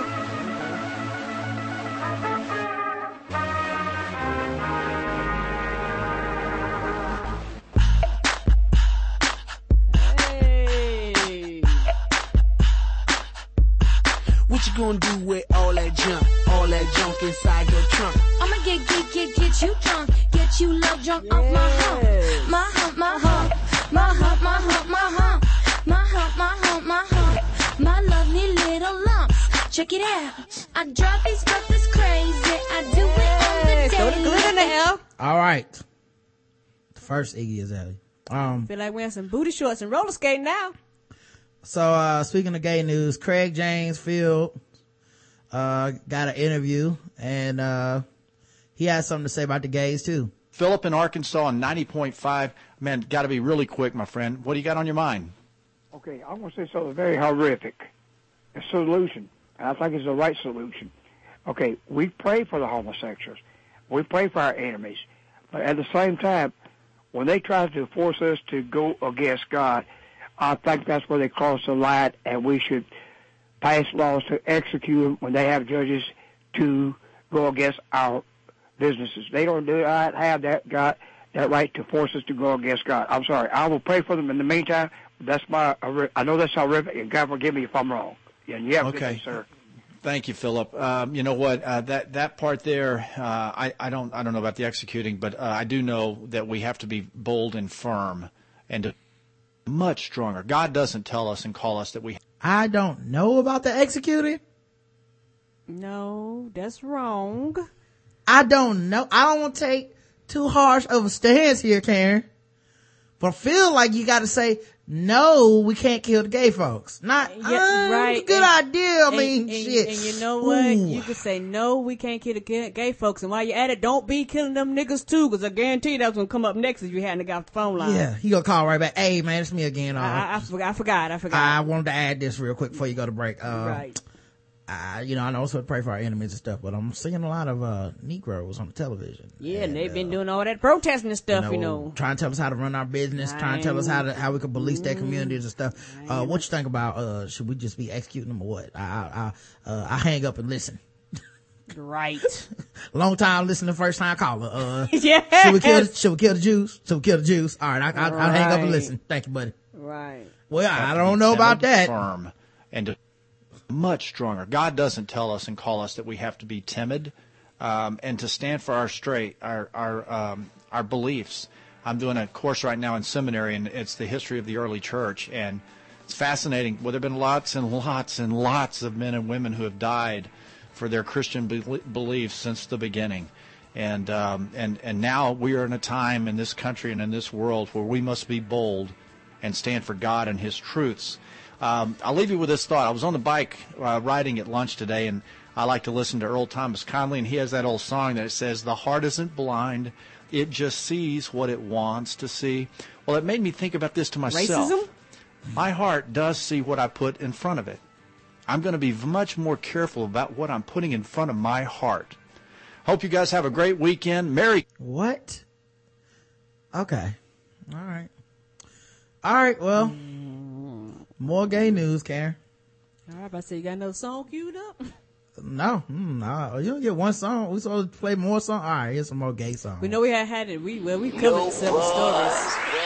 Don't say a word, just turn around and let me see. Girl, you got something special for me. It's way too many suckers in the VIP. Girl, they got my car out front. Tell me, do you wanna kick it in the backseat? I wanna get beside you in the backseat, so I can be your backseat driver. I wanna get beside you in the backseat, so I can be your backseat driver. You see them girls with them high heels, they got this party poppin'. This ain't no country club, we bout to get this party rockin'. You got girls that's with the business, get on top and let me see it up. Wait, not in here, we out of here. Jump in my vehicle, Camaro, long seat. She just tryna fuck comfort me. She like my orange Camaro, she said let's ride up and trick or treat. Damn girl, you fuck. All right. Yeah, that's the makeup for any ones we missed in the past. Cause we've been slacking on the music. We have been slacking. You're right, Karen. So an openly gay model had his picture used without his permission on a billboard that says identical twins, one gay, one not. We believe twin research study shows that not twin research studies. That he is not born gay. Nobody is born gay. Here's the thing, he's not a twin. They use him, the same picture twice. He's openly gay. Oh. Yeah. The model featured in the ad is... so trying to say he half gay and half not. This is the same person. I don't understand. What was the purpose of this billboard? They lied is what the purpose was. And they just happened to pick somebody that, could confirm for themselves, like, that's me. And I am gay. Oh, so they went on picking the generic dude. He was like, hey, I know I'm the generic dude, but I'm a real person, and that's me, and I'm gay. Yeah. Well, y'all were, I don't know what you think that proves. Right. But here's what it actually does prove. I'm gay. I am gay some more. Mm-hmm. I don't want to be delivered. Yeah, I'm return to sender. I still like men's element of he. But they somehow decided that they were gonna decide for him that he had to be that he was twins and one of them was straight. They talked to him via Skype. He was shocked his image was used, especially since he calls himself out and proud as a gay man. I was obviously quite shocked. That's why I decided to send you guys an email saying, hey, I'm the guy from that billboard. He hasn't thought about the photo shoot in nearly a decade. He says the pictures used on the billboard part of a stock photo shoot he did. He signed away the rights. Okay, so he can't get his paid off of this. He was told the pictures will be used in a commercial for corporate ads and brochures. Thursday morning, friends, family, and even his trainer asked if he was featured in the ad, which claimed to show identical twins and the statement, "Nobody is born gay." Oh, so whoever he sold it to these people as like, here's just some generic people you can use to put on your billboard. Mm-hmm. It just seems that there's no place in today's world for an organization that's promoting this as being some kind of deviant or distasteful lifestyle, because I've lived my life openly gay and happy for my entire life. The issue isn't the photo on the billboard, but the actual sign, said Chris Doles, a licensed clinical professional counselor and former board member of PFOX. The group says being gay isn't a genetic predisposition, but instead a choice, and anyone can choose to change their lives. Could you imagine you getting phone calls go, "Hey, is you up on this board talking about you ain't gay? Ain't you gay?" "Yes, I'm gay." "Yeah, you still gay, right? You got a twin brother then?" "No, it's just me. What are we talking about? Having your mate call you, talking about you want to talk? Right. You need to tell me you want out the relationship. What's happening here?" The ad is for PFOX, which is Parents and Friends of Ex-Gays and Gays. Now, why that stands for PFOX, I don't know. I don't know where they get the initials all those from. letters not in there. Right, I'm correct. That don't make no sense. So he disagrees and says he hopes this is something that doesn't set him back in the gay community, whether it's here in South Africa or anywhere in the world. It's actually quite a big thing that there's this kind of discrimination and borderline hate speech going on. He said. He says he's worried about teens struggling with their sexuality. He hopes to empower others. Oh boy, just messing with these gay people. They don't care. Like, you don't even want to check that. Validate, verified. Yeah, before you just throw that out there. Then he only get paid for you using this picture. Right. Like, you don't want to just like maybe investigate that a little bit. I would hope so. For you fake a twin. Yep. Let's talk about more random news. Female lawmakers in Montana are being chastised about a dress code. There's a new dress code for the Montana House of Representatives that bans jeans and warns women to watch skirt lengths. These are lawmakers, Karen. Not secretaries, not schoolgirls. They're not going to prom. Grown ass women. The lengths, it says watch skirt lengths and necklines, is drawing the ire of female lawmakers who say it suggests they cannot independently decide what attire is appropriate. And this all is just men going, "Cause you made my penis hard." Right. And I can't be thinking about my penis hard, and it's your fault. The wardrobe the titties and ass, which I know you can't control, right? Okay. The wardrobe code was enacted by male leaders of the Republican-controlled House in advance of a legislative session that begins January 5th. Most members of the chamber's Democratic minority are women who say they were not consulted about the new rules that target them for apparel infractions. The code, this sounds so petty. The code, endorsed by incoming House Speaker Austin Knudsen, advises male lawmakers to wear such clothing as suits and dress boots in a style termed business formal. Now, who gets to, why does this matter to conducting your business? You know what I mean?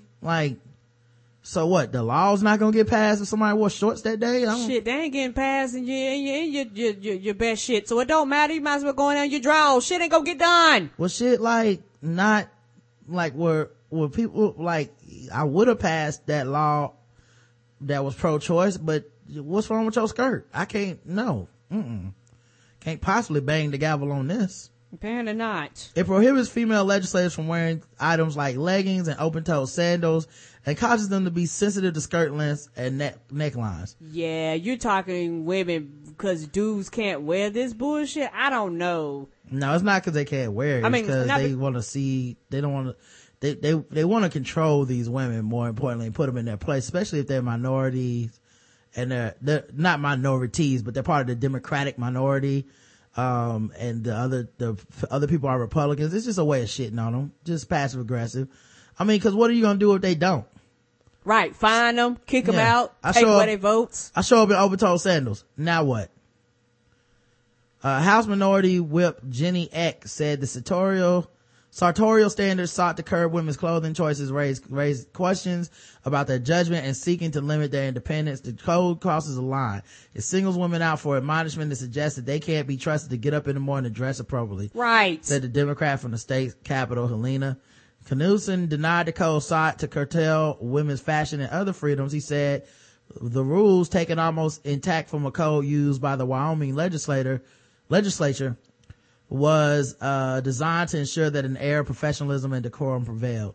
He said a female staffer approached him about establishing the dress standards and that he agreed they will be helpful for the dozens of newly elected Montana House members. This was not directed at women, he said. But all the shit is women. Oh yeah, men, wear a suit and tie. But yeah, women, bitches, get your hair straight, get your weave straight. Don't come in here showing, don't do this. But it's, yeah, because if this was a true dress code, it would be flat across the board. Hey everybody, don't come in here with holy pants. Hey everybody, don't come in here with, kind of generic when it comes to if it's a true dress code other than you just. And I won't lie. I wouldn't be surprised if a woman wasn't part of the hating brigade, because there's always one chick at work that want to police what everybody else got to wear. There's always that one woman for whatever, because she ain't got a big ass and her titties ain't big enough or whatever. So she got issues with it. Bitch, sit your ass down somewhere. So the code has ignited a debate on social media about a woman's right to choose their clothing. Knudsen, an attorney for the small northeast Montana town of Culbertson, said he would not appear in courtroom in jeans or flip-flops and did not believe such apparel was suitable for the state house. X said the code could be seen as out of step with the state known for its outdoors lifestyle, laid-back attitude, and tendency towards casual attire. Saying Montana residents had more serious matters on their minds, X said, I've never had any constituent say to me, you women in the legislature have to watch your skirt lengths. So, it's hard to legislate with a hard dick, Karen. Apparently so. Did you know, wait, hold on, let me go back. Let me go to another one. Oh yeah, well, let me cue up another song. Forgot about this.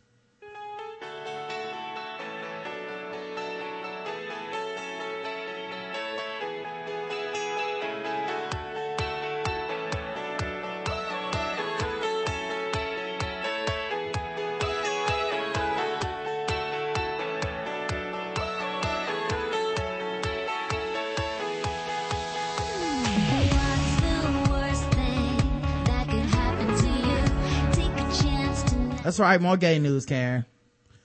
Apparently in our home state of North Carolina, some church members got indicted for kidnapping and beating a gay man to try to cure him of his homosexuality.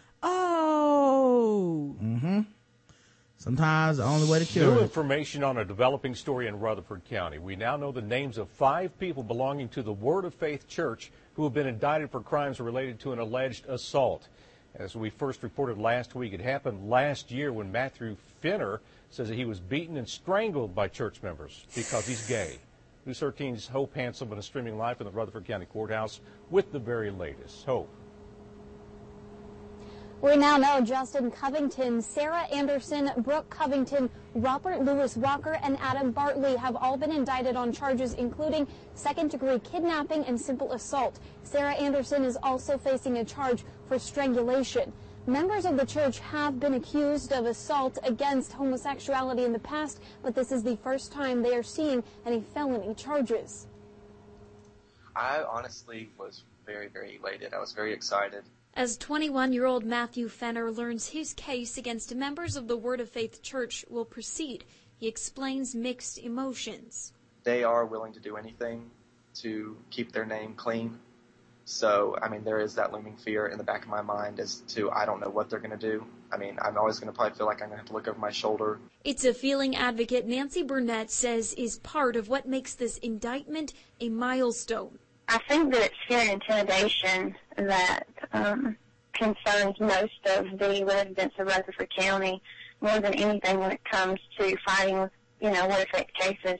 But now the brother of one of the accused says this fear is misplaced and these allegations go too far. I knew it was a lie from the beginning because especially my sister, is not capable of doing what he's accusing her of doing. Patrick Covington says he too is gay and escaped the church with Matthew Fenner, but he denies abuse was ever an issue. Yes, they believe differently, but let them believe differently. Matthew and I are gay. People are not going to accept that we're gay, but they can at least respect us. Covington says the charges against his family members are weighing heavily. We leave the church, move on with your life, start a new life, stop trying to mess up their lives there. Meanwhile, Matthew hopes his case is a message of optimism to others, that justice is not out of reach. I know it's going to be a long process. I know it's going to be an emotional process. I know it's going to take a lot of time and a lot of patience, but I know it's going to be, I feel like even if it doesn't give the outcome isn't what we desire, I know at least I put my truth out there and people know. An attorney for those charged issued this statement to me today saying they are innocent of the charges leveled against them, and we look forward to proving their innocence and to their complete vindication before a trial court. They also say, please remember that the law declares them innocent until proven guilty beyond all reasonable doubt. In the meantime, all of those defendants are making arrangements to turn themselves in. Reporting live in Rutherford, Hope Hanselman, News 13. Why don't they charge them for a hate crime? Said, why don't they? Mm-hmm. I don't know. Yeah, it seems like it would be a hate crime. Mm-hmm. And I mean, you held them for months. Mm-hmm. And a lot of this is blaming the victims because, even the dude that said left with him, I guess some of the people he's accusing is like the dude's family members. So he's like, well, no, don't go fuck with them and nothing happened to me. Well, you're not the one who's saying that you got abused either, are you? Mm-hmm. That's crazy. And then just beating the gay out of somebody like, it don't work like what that. What happened to praying? I mean, I know it's crazy and I don't believe in it, but can we go back to praying the gay away? Cause I feel like that was a step down from beating the gay out of somebody. At least that's non-violent. Yeah. Like, can you just pray for the gay people? If I didn't know, when I said stop trying to pray the gay away, I didn't know the other alternative was kidnapping and beating right, and hate criming them. If I would have known that, I would have said, sure, pray the gay away. I just had no idea y'all were going to this extreme fucking measure. It don't work like that, dog. Lord Jesus, please give me the strength to beat the shit out of this gay dude. Oh, help me beat him until he can no longer suck the cocks, Lord. I wanna beat every dick he thinks about out of his mind right now. Right. It don't work like that. You will not carry a purse. Whap. You will not wear makeup. Smack. It's just the Batman sound effects. Bam! Boom! Have you heard, celebrating Christmas, Karen? Mm-hmm. Well, one of my favorite Christmas carols is All I Want for Christmas. And I love Mariah Carey's rendition of it. Have you heard her latest? No. Yeah, she sang it the other day at Rockefeller Center.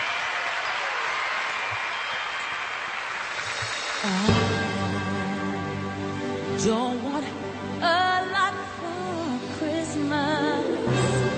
There is just one thing I need. I don't care about the presents underneath the Christmas tree. I just want you for my own, more than you could ever know. You could ever know. Make my wish come true.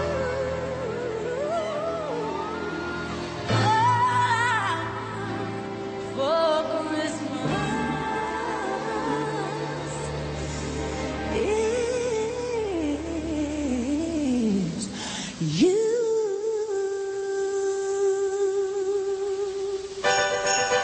So that's last year's. Okay. You want to hear this year's? The 2014 version? Uh-oh. She updated it. Ladies and gentlemen, Mariah Carey.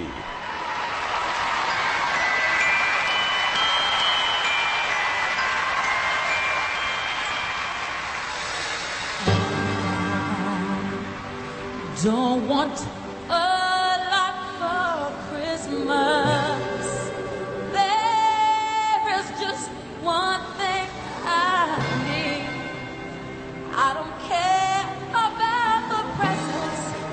underneath the Christmas tree. I just want you for my own, more than you could ever know. Make my wish come true.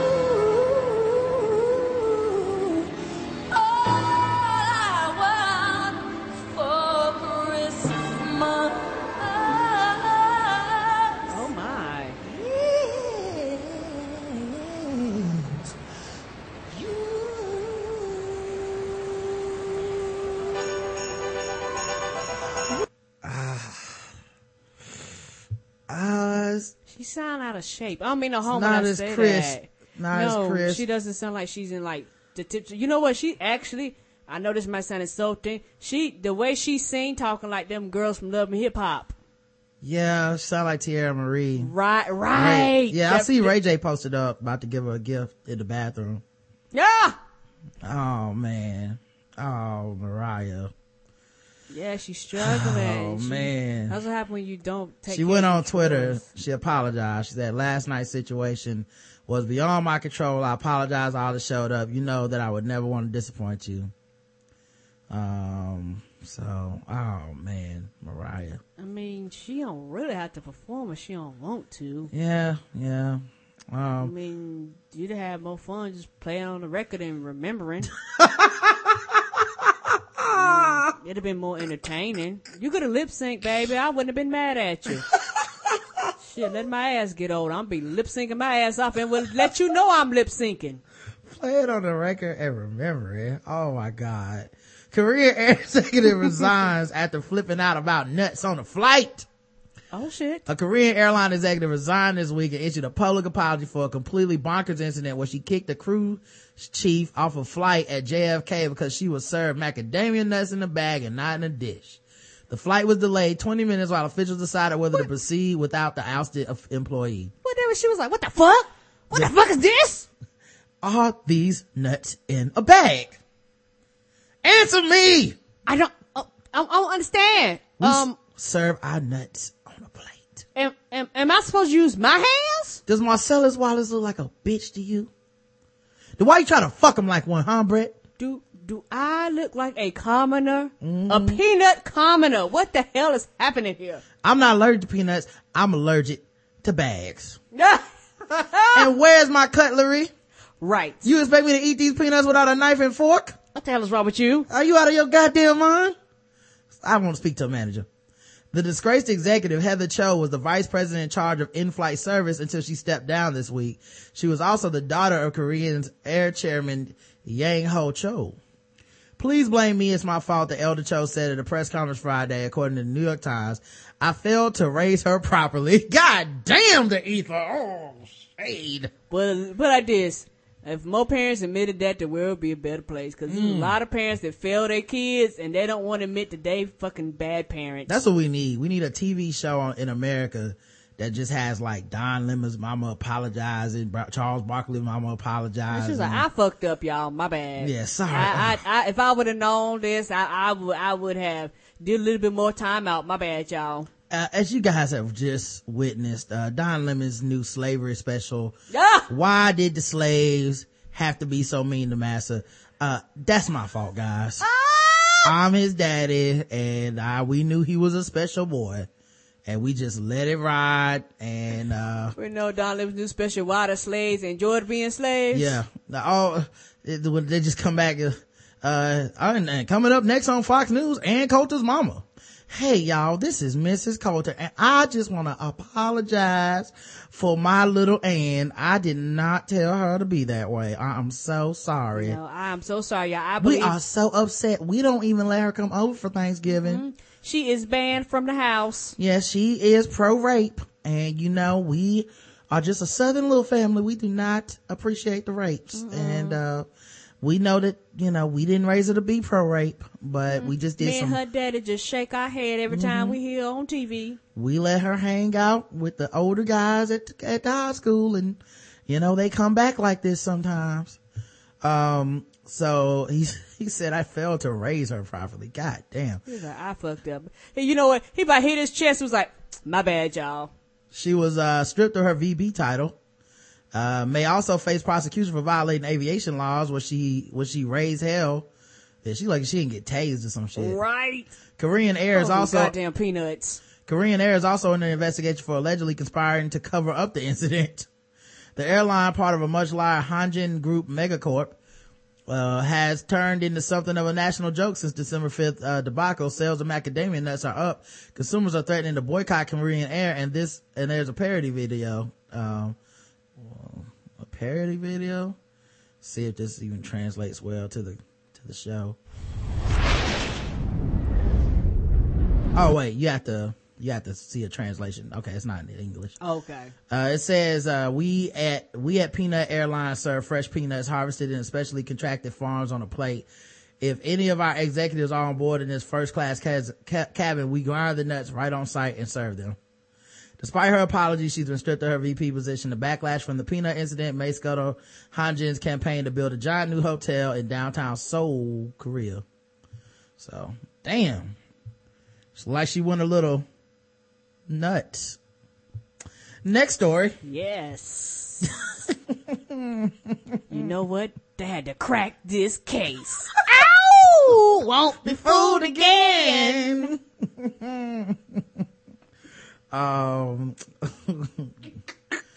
Let's see. Okay, we did that one already.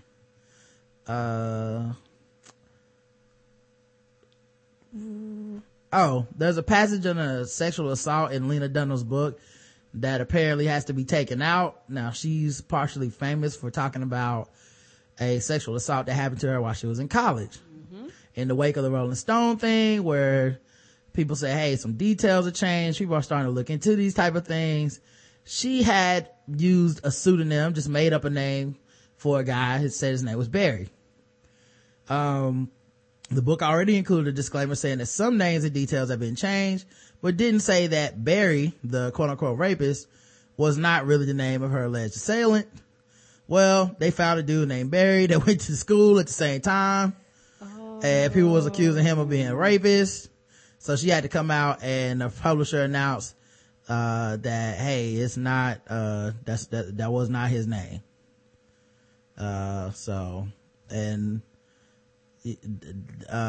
They had an Oberlin classmate named Barry, but he didn't match her description. So she had to come out and say, hey, that's not the name of the man who assaulted me. Any resemblance to a person of this name is unfortunate, and it's a real coincidence. I'm sorry about all he has experienced. Speaking out was never about exposing the man who assaulted me. Rather, it was about exposing my shame, letting it dry out in the sun. I did not wish to be contacted by him or to open a criminal investigation. So she almost got somebody hemmed up. Right. But, and I mean, a lot of people, they just don't understand, a victim having rights and just letting her, have her opinion and have her say. Is her pain is whatever she wants to do with it. Her stories, whatever cause a lot of people are like, well, why even tell the story if you're not going to try to take this guy to court and put him in jail? She might not want to do that. Right. And sometimes it's just to let other women know too that you're not alone. A lot of times people feel like they're alone and they go, well, at least I know I'm not the only one that went through this incident. And it's one of those things where that could help somebody else heal or help somebody else move on or help somebody else let go of grief or sorrow or whatever it is. And a lot of that goes back to something as simple as them passing them fucking laws. It's about controlling women. Nicki Minaj has a pink print movie to go along with her album, and it's about breaking up. And our girl Liv Film_Esquire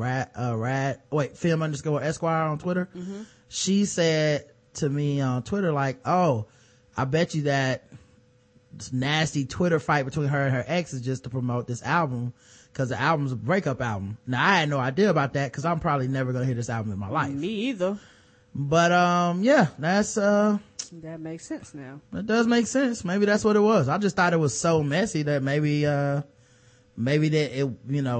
they're not faking it, but I can see people faking something like that. I mean, it's not like they got really explicit.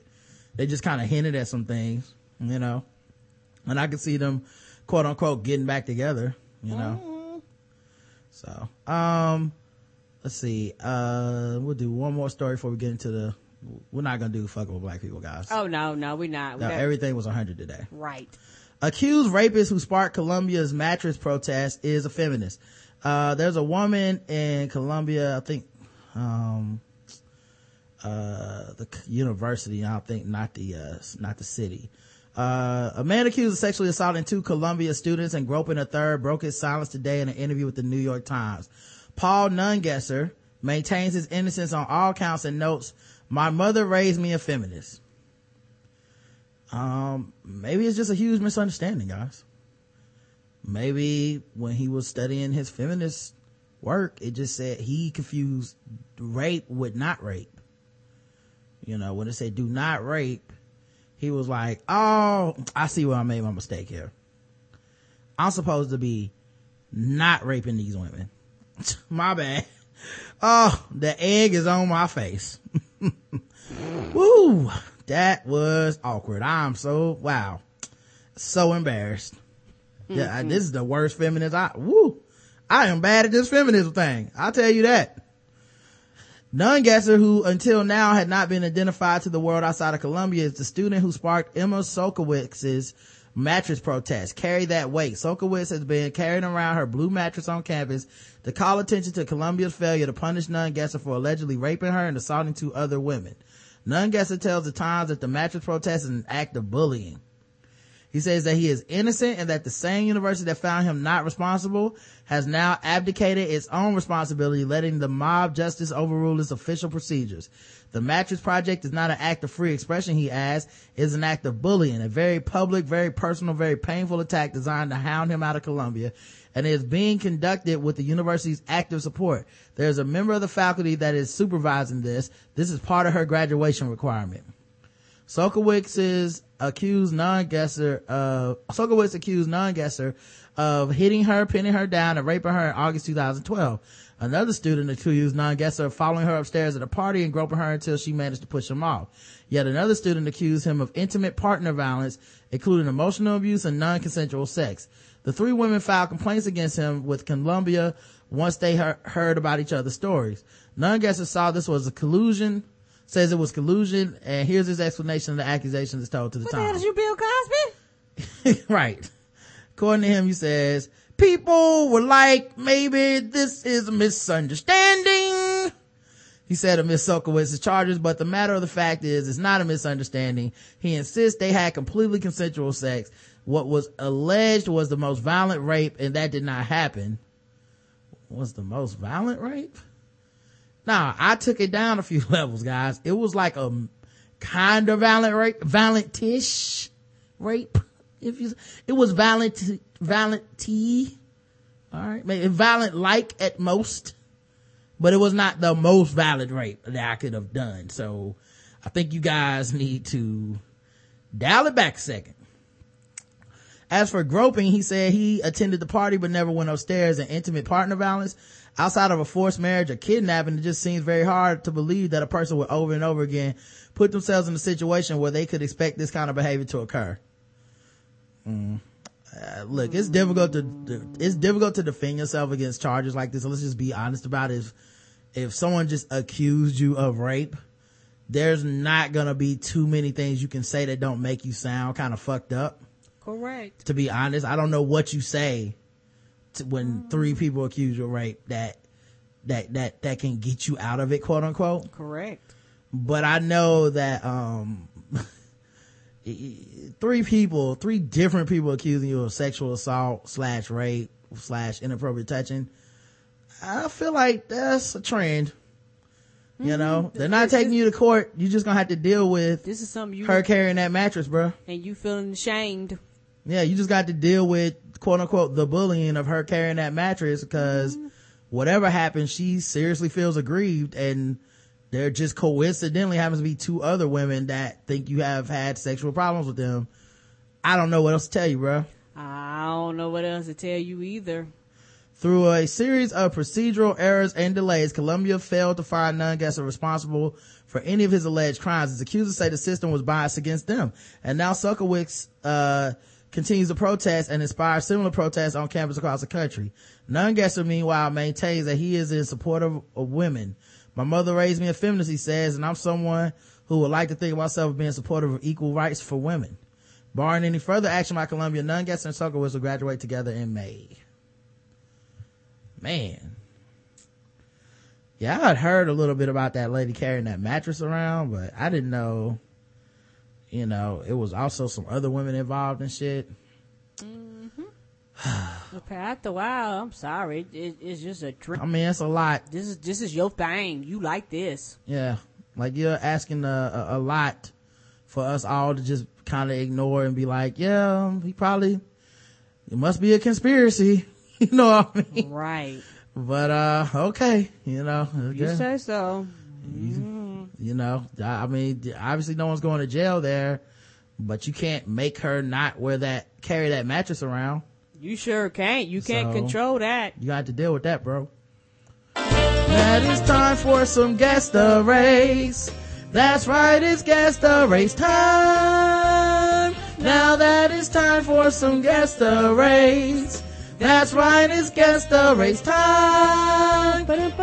That's right, it's time for Guess the Race, the #1 game show going across all of podcast land. We read and play news articles from all over the globe, and we ask our contestants, this time the chat room, to guess the race. And the chat room is racist. They are quite fucking racist. Yes, they are. All right, let's get in here and get some old stories out of the way. Man, I didn't realize I had these. I realized I had these stories that were so old in here, man. Yeah, we've been sitting on something for a while. All right, let's do this one. Calusa couple is accused of kidnapping and assaulting a teen for making a 6-year-old cry. Oh shit. You make my 6-year-old cry, I'm gonna find your teenage ass and I'm gonna kidnap you and assault you. For making my baby cry. Like, I mean, I understand too, cause when it's your kid and they getting picked on somebody bigger, your sense of justice almost might make you do something like whoop a kid ass. You know what I mean? Like, now you can see how I feel when you do that shit to my kid when I'm doing it to you. See, feel my wrath. Cause like a 6-year-old going up against a teenager kind of feels like a teenager going up against 2 grown ass adults. I'm not saying it's right. Me either. But I understand. Correct. My shit's moving slow. Let me close my browser and bring it right back up, guys. No problem. Play some more music for y'all. See, what can I put y'all on to? Y'all want to hear some D'Angelo stuff that you can't tell the words to? Well, here you go. With Jesus, when I say Jesus, I'm not talking about some blonde-haired, blue-eyed, pale skin, rub-a-bit complexion, cracker Christ. I'm talking about the Jesus of the Bible with hair like lamb's wool. I'm talking about that good hair. I'm talking about that nappy hair. That his body would be like pearl. Another scripture says his body would be like jasper. Another scripture says his body would be like fine brass, as though it had been worked. Jesus, the Lord, the Savior, the Master, the Redeemer. Jesus, the black revolutionary Messiah, taken up on a hill, up on the mountain by Satan, by the devil. And the devil talked about a new world order. The devil talked about giving Jesus all of this world out. If Jesus would just make an alliance with him, just bow down to him. And I say to you here tonight, get thee behind me, Satan. Get thee behind me, Satan. All right. Got it back up. A Calusa couple, Sacramento. Okay, so it's California. Shout out to Nick Jew. A Calusa couple allegedly kidnapped a teen and forced him to apologize for making their son cry. Investigators say the couple abducted the teenager while he was walking home, then physically assaulted him after he allegedly hurt the couple's son.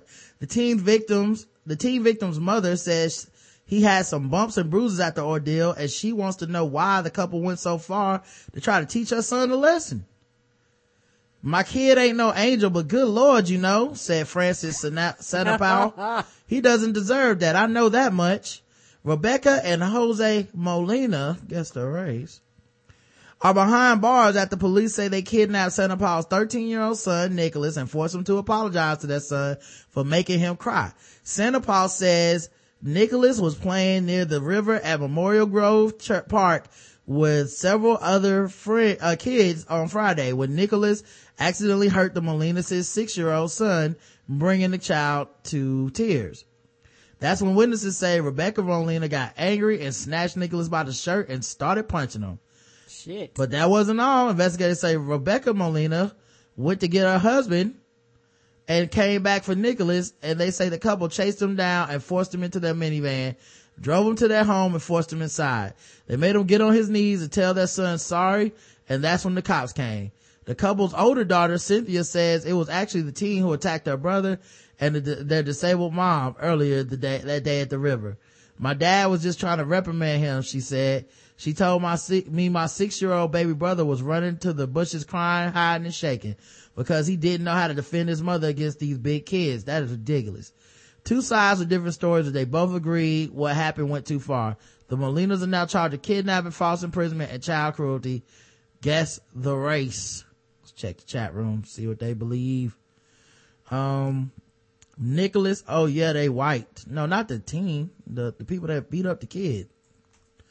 Was that the name of the kid? I thought the teen's name was Nicholas, right? Yes. Yeah. But we talking about the people that kidnapped. Yeah, talking about the people that got we talking about the crime, kidnappers, y'all. So genetically predisposed to stealing and kidnapping people that their car is called Amistad White. Trying to secure more workers for their orange stand by the Highway Latino. Horchata drinking Latino, I think. Kidnapping sound like some cartel shit Latino. Rebecca, mom loves the mayo. White, daddy loves a salsa Latino. Border hopping pepper bellies. Oh, damn. Oh my. Latino, black, backs as wet as the 6-year-old's tears. Oh, Skyjammer. Antonio Banderas and Catherine Zeta in Zorro, Hispanic. This is my sorry for 2004 and I ain't gonna mess up no more. White. That's some nigga shit. 14 body and Clyde. White. Black virginity thief. White. Nacho Taco Bell Rito Latino. That couple that from Raisin, Arizona. White. Minivan not an Escalade sitting on dubs with spinners bumping Big Crit and humming with the smell of sticky icky. So they's tiny nips. Tiny nips? What is that? What race is tiny nips? I don't even know what that means. And you went too far. You broke the internet on that one. Works with the leaf blowers during the week and rock team Jordan Latinos. They used to piling up 10 deep in the Corolla Latino. The godmother of cocaine cowboys. Black people don't ever take kids. They pawn them off on grandparents to pursue rap dance careers. White. A Negro Montoya said that tiny nips is white. The correct answer is they were Latino. Many of you missed it. The people that kidnapped them, Latino.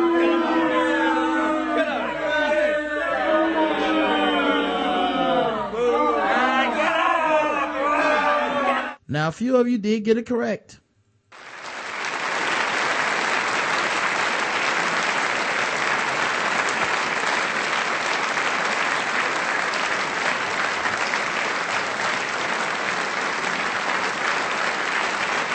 And shout out to those of you who did get it correct, but they kidnapped those kids and kidnapped that kid and made them go across the border of their house and apologize. And you know what? I kind of understand. Who do you believe, Karen? You believe that the kid was it was just a big misunderstanding, or you think it was the opposite?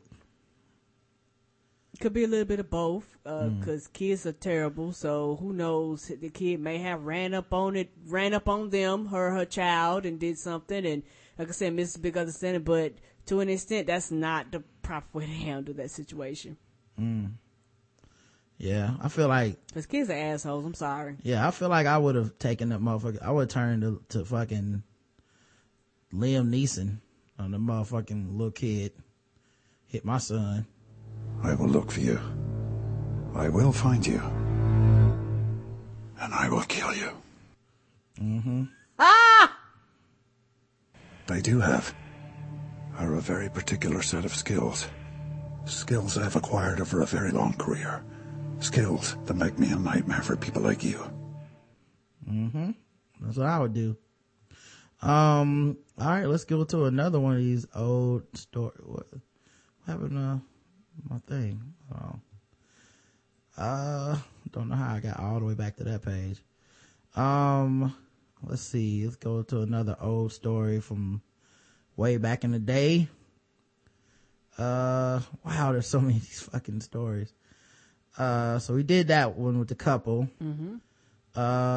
2 teens accused of torturing a 16-year-old have been sentenced to prison. It's happening in Portland, Oregon.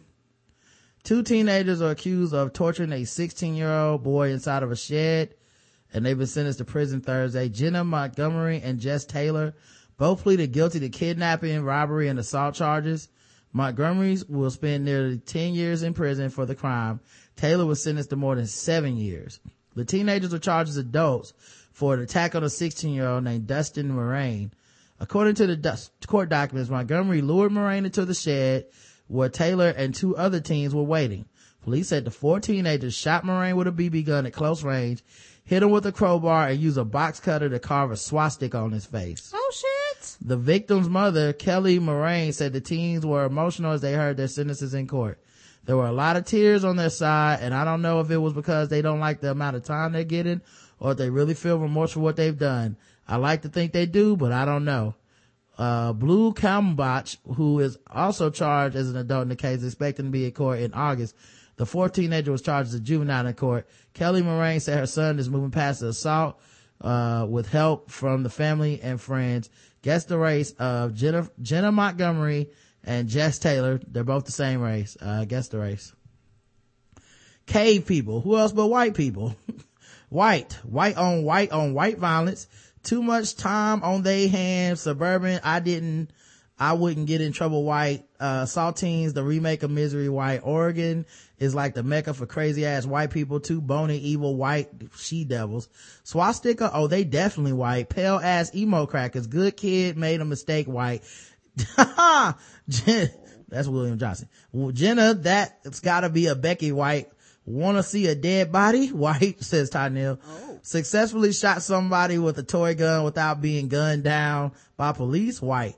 Call their parents by their first name. Snow. White demon. Pumpkin festival goers, said Lex. Tortured someone out of boredom. Their grandparents must have been the type to lynch a darkie and take a picture and use it as a postcard. Oh. White power screaming Whitey. The correct answer is everybody got it white.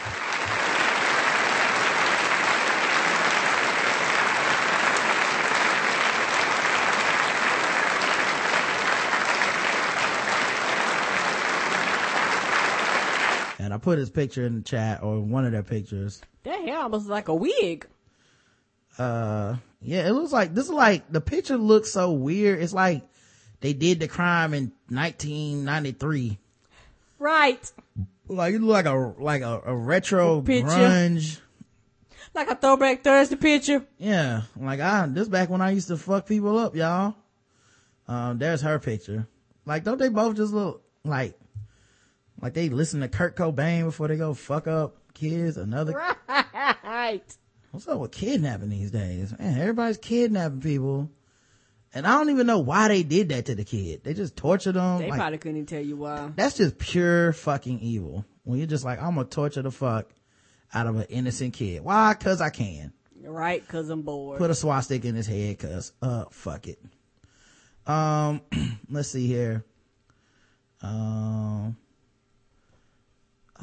can't tell their race. Get a better picture. All right, well, let's roll with it anyway. Indonesian police charged a young American couple with murder in Bali. Heather Mack, 19, and her boyfriend, Tommy Schaefer, 21, allegedly killed Heather's mom, stuffed her into a suitcase, and left the suitcase in the trunk of a taxi. Oh. Mack and Schaefer say 62-year-old Sheila von Weismack was killed by robbers. from the Associated Press, police said the couple hired the taxi, then placed the suitcase inside the trunk. They told the taxi driver they were going to check out of the hotel and would return. After they didn't show up, the hotel security guards who found blood spots on the suitcase suggested the driver take the taxi to the police station, where officers opened up the suitcase and discovered the body. Mack and Schaefer told investigators that robbers broke into Von Weiss Mack's room, killed her. Exactly how she was killed is unclear. Bali's head of forensics, Ida Bagas Putu Alit, told the AP that she struggled. We found scars on both her forearms and the left hand fingernail, he said, that indicate resistance in the fight. The Daily Mail has more sordid details about Mack and Schaefer and Von Weiss Mack and the tensions they may have been brewing between the three. A St. Regis staff member told the Mail that Mack and her mother were publicly fighting throughout the trip. The mother had all the appearances of one of our upmarket guests, but the behavior she and her daughter showed did not belong in our hotel. Even so, it was such a tragic end for that poor woman. According to Chicago police, cops responded to over 80 calls to the Mack's home in the last 10 years, but never made any arrests. 80 calls, damn. That's a lot. Mack is now claiming she's pregnant, is ectopic, and that it's vital she return home to the U.S. for care. She's been represented by a Chicago lawyer, but it's not clear if Schaefer has representation. The two could face the firing squad if found guilty of a premeditated act. Well, goddamn. You know, they're doing crimes in these countries you ain't familiar with, motherfucker. You better know the laws. Yeah. The death penalty, nah, we shoot you. I guess things have changed over time. Now it's got this updated article that says she claims she's pregnant and had sex after killing her mother, stuffing her in a suitcase as videos emerge of the lovers partying with mom's cash weeks before she was murdered. Oh. So it says suspected Bali murderer Heather Mack, 19, has claimed that she is pregnant, and police revealed that she had sex with her boyfriend Tommy Schaefer in a 5-star hotel room after allegedly killing her mother. Videos also surfaced of Miss Mack and her lover partying with her dead mother's cash weeks before the trio went on vacation in Bali, where Sheila Von Weiss Mack was murdered and her body was found stuffed in a blood-stained suitcase. Miss Mack claims that her pregnancy is ectopic and that it's vital she return home to the U.S. for care. Miss Mack, 19, was seen being taken to the obstetrics and gynecology section of a police hospital in Bali for tests. And on Friday, to find out if her pregnancy is outside the woman, a dangerous condition, police have not revealed the results of any test. She has not told us who the father is, but there are indications that it is her current boyfriend, Tommy. Miss Mack has refused to make any public comment except to cry out when confronted by local photographers that she was led through the hospital. "Somebody take my hand," she cried to her escorts, her face shielded by a green sheet. While she was still wearing the white top with a black pattern she was dressed in when arrested at the second Bali hotel the couple had allegedly fled to, Mr. Schaefer, who was also taken to the hospital, was dressed in an orange prison uniform. Unlike his girlfriend, he was handcuffed.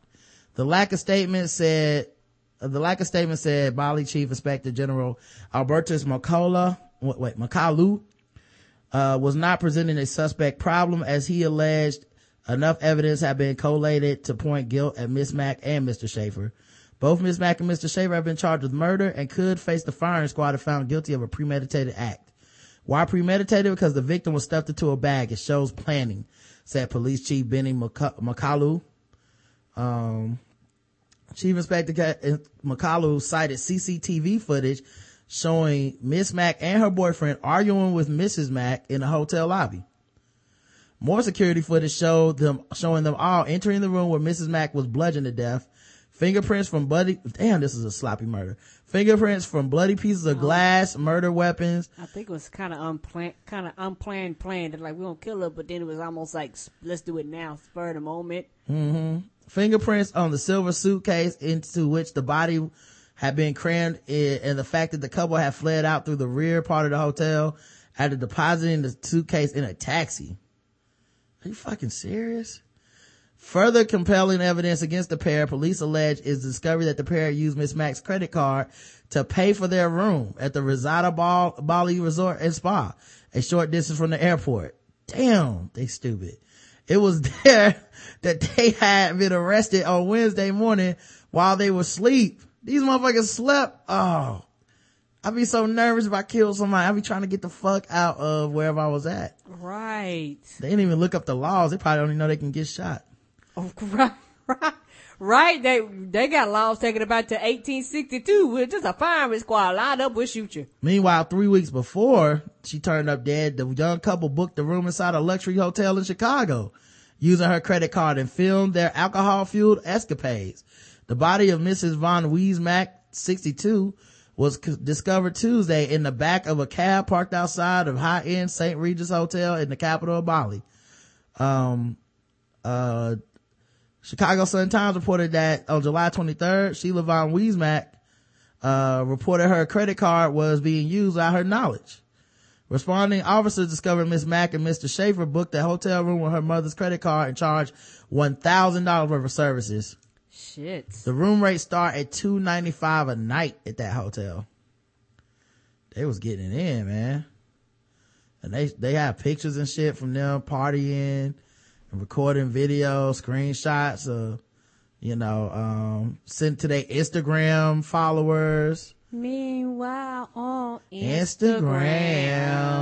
Yippee-ki-yo. Pictures of Jack Daniels, pictures of their friends in the hotel.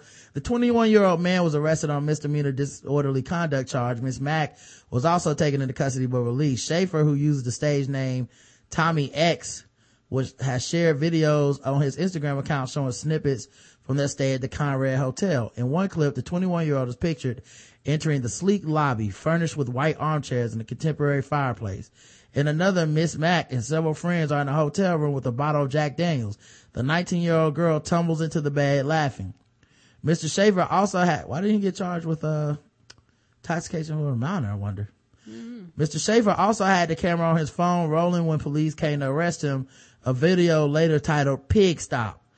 The clip is intercut with shots of him looking through a menu, a glass of white wine on a dining table, and finally him staring from the backseat of a patrol car.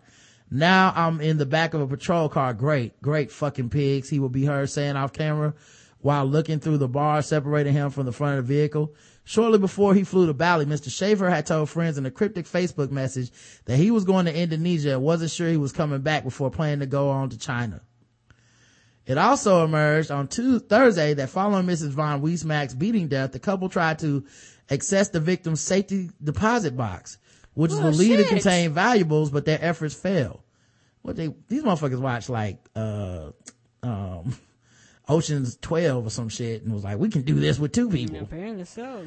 Mail Online has been told Miss Mack and Mr. Schaefer also had sex in a hotel room after killing Miss Von Wiesmack, as well as another hotel police arrested them in. Chicago lawyer Michael Elkin, these motherfuckers gonna be on Snap, who have been hired by Miss Mack, Snap, dangerous couples, released a statement Thursday insisting that his client was innocent. Elkin dismissed allegations of murder against her as untrue and said they would be disproven as the investigation continued or at the conclusion of a trial if formal charges are indeed filed. The attorney also expressed concern Ms. Mack had been denied to speak with legal representative after her arrest. Witnesses have told police that Ms. Von Wiesmack, her daughter, and Mr. Schaefer had a fight at the reception desk at St. Regis Hotel on Monday night before a body was snuck from a hotel in a silver suitcase smeared with blood. Staff have told police the three argued about who should pay the bill when they were due to check out on Thursday. Oh, Lord. According to the staff reconstruction of the argument, Ms. Von Wiesmack from Chicago was seen pointing at Mr. Schaefer, who had checked in after the couple earlier in the week, telling her daughter, I paid for his flight here, so you two should pay for the hotel. The three of them left the lobby area after the fight, but a few hours later, at 11:26 a.m., Ms. Mack and Mr. Schaefer arrived in the reception area with a large suitcase wrapped in a bed sheet, refusing to allow the porter to take it out to a waiting taxi. A suitcase wrapped in a bed sheet? Right. How dumb can you be? God damn, they stupid. Staff at the $650 a night St. Regis Hotel told $650 a night told of the strange behavior of Miss Mack, who would instantly change from being friendly with them to storming around the opulent lobby and the pool area in an aggressive manner and glaring angrily at those who approached her. Witnesses reported she and her mother were seen arguing on a number of occasions at the hotel, causing some staff to be concerned the couple might even come to blows. The mother had all the appearances of one of our upmarket guests, said a staff member, but the behavior she and her daughter showed did not belong in our hotel. Even so, it is such a tragic end for that poor woman. After carrying the suitcase containing Miss Von Weismack's body out of the taxi, Miss Mack and Mr. Schaefer returned to the reception desk and said they would not be paying the bill. It will be taken care of by Miss Von Weismack when she checked out later. Now, you don't think these motherfuckers gonna notice?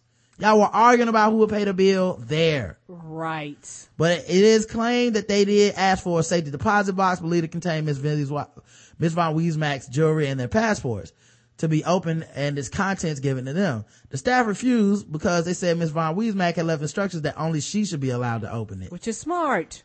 Cause she ain't trust these little motherfuckers. Right. Miss Mack and Mr. Schaefer said they had more bags to collect, but instead they went out through the back entrance and later ordered another taxi to take them to the airport.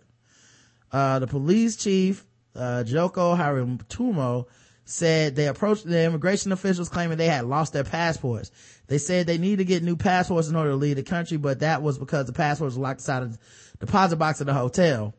After being told by immigration officials that lost passports had to be reported to respective embassies, the couple vanished again, this time taking a taxi to 4-star Rosada Bali Resort, a short distance from the airport.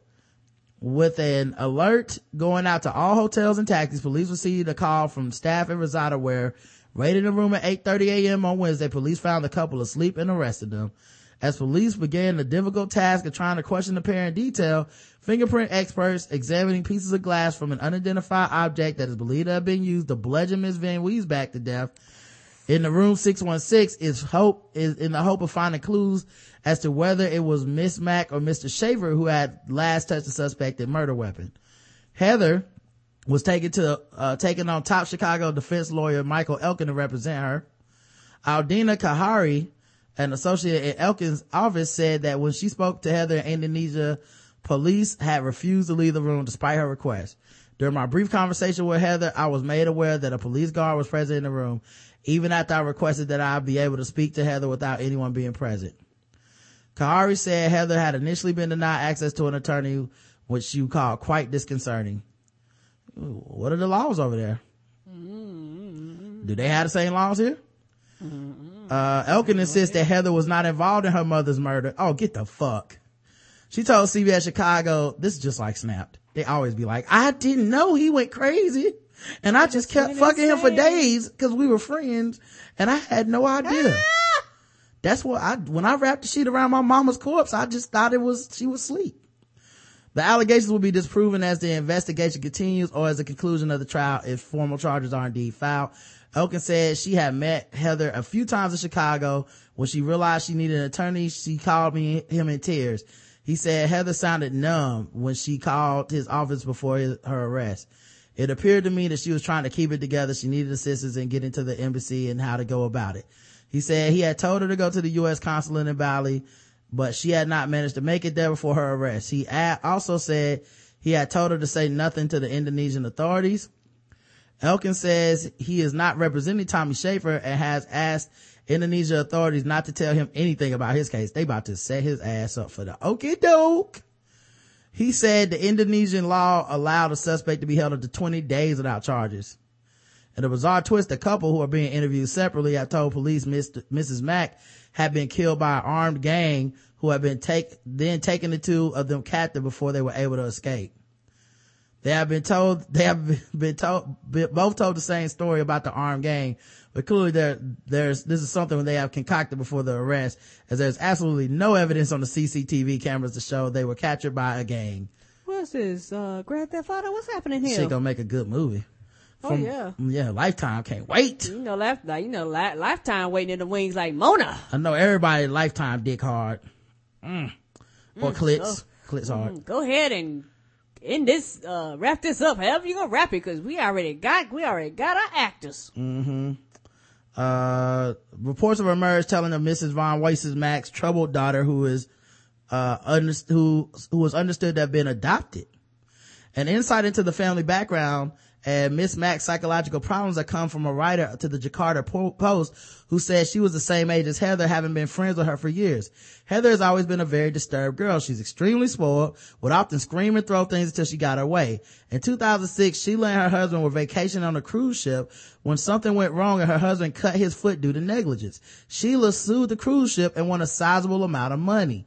Heather became even crazier with the newly inherited millions. The former friend added, I have absolutely no idea what Tommy saw in Heather or what would bring him to allegedly participate in the murder. Tommy recently lost the love of his life. In April, Tommy's longtime girlfriend, Rachel Smiley, passed away in a car accident in Cape Town, South Africa. I guess Tommy and Heather started dating after Rachel's death, and I'm saddened that he got caught up in Heather's insanity.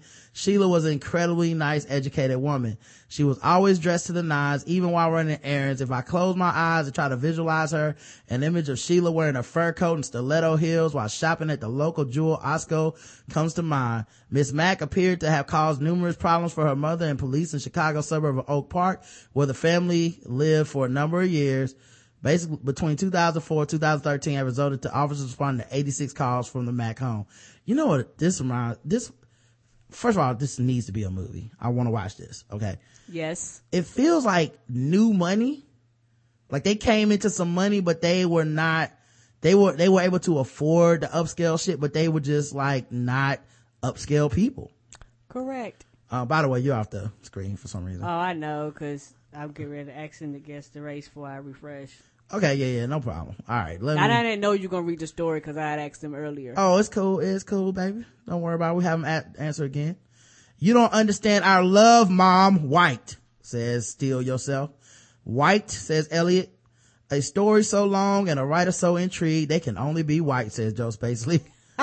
Singing, I'm thinking there's some white people. All right. White people mixed with the darky murderous intent, light-skinned. Swirly ass couple, sloppy Dexter wanna be white, supports the full pardon of Mark Wahlberg, white. Amanda Knox part 2 will try to use her white girl tears to get Fox News on her side. White is the evil Skeet, her boyfriend shot into her foul womb. Oh. Black, says Parger. Whiter than Iggy Azalea's lips after hours of practicing her Bun B voice. Oh. Light skin black. Mom, I effing hate you. Dad, keep it together white. White enough to afford checking in extra bags. GTA Vanderpump Rules white. The correct answer is they were black.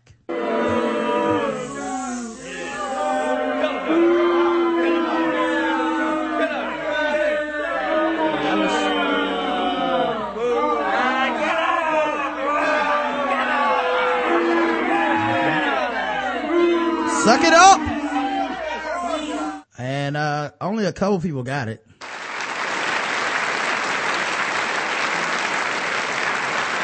And ladies, this is why you don't fuck with light skin, man. Okay? Just saying. It's true.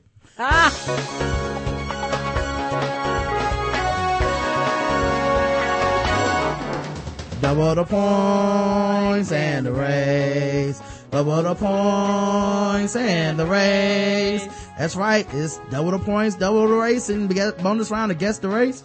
So far, people all over the place had some pretty difficult guesses. Let's see if they can get the last one right. Wasn't that worth the wait, guys? Saved that story from like June. I remember when I read that, I was like, what a crazy fucking movie. This needs to be a movie. Yep, Lifetime couples. Yeah, this is so good.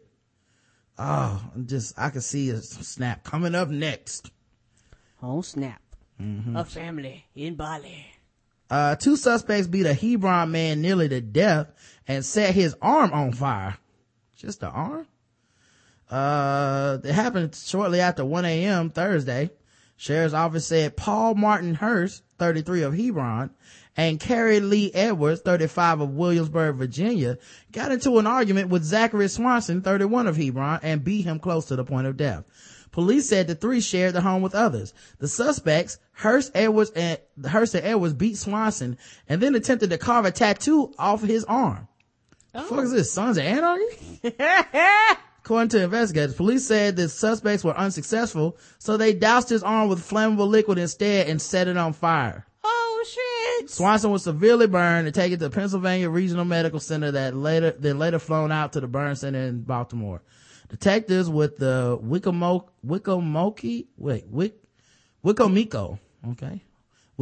Bureau of Investigation, who are continuing to investigate the incident, said there's a strong possibility that those involved are affiliated with the Juggalos, a cult following of the Insane Clown Posse, an American hip-hop duo from Detroit.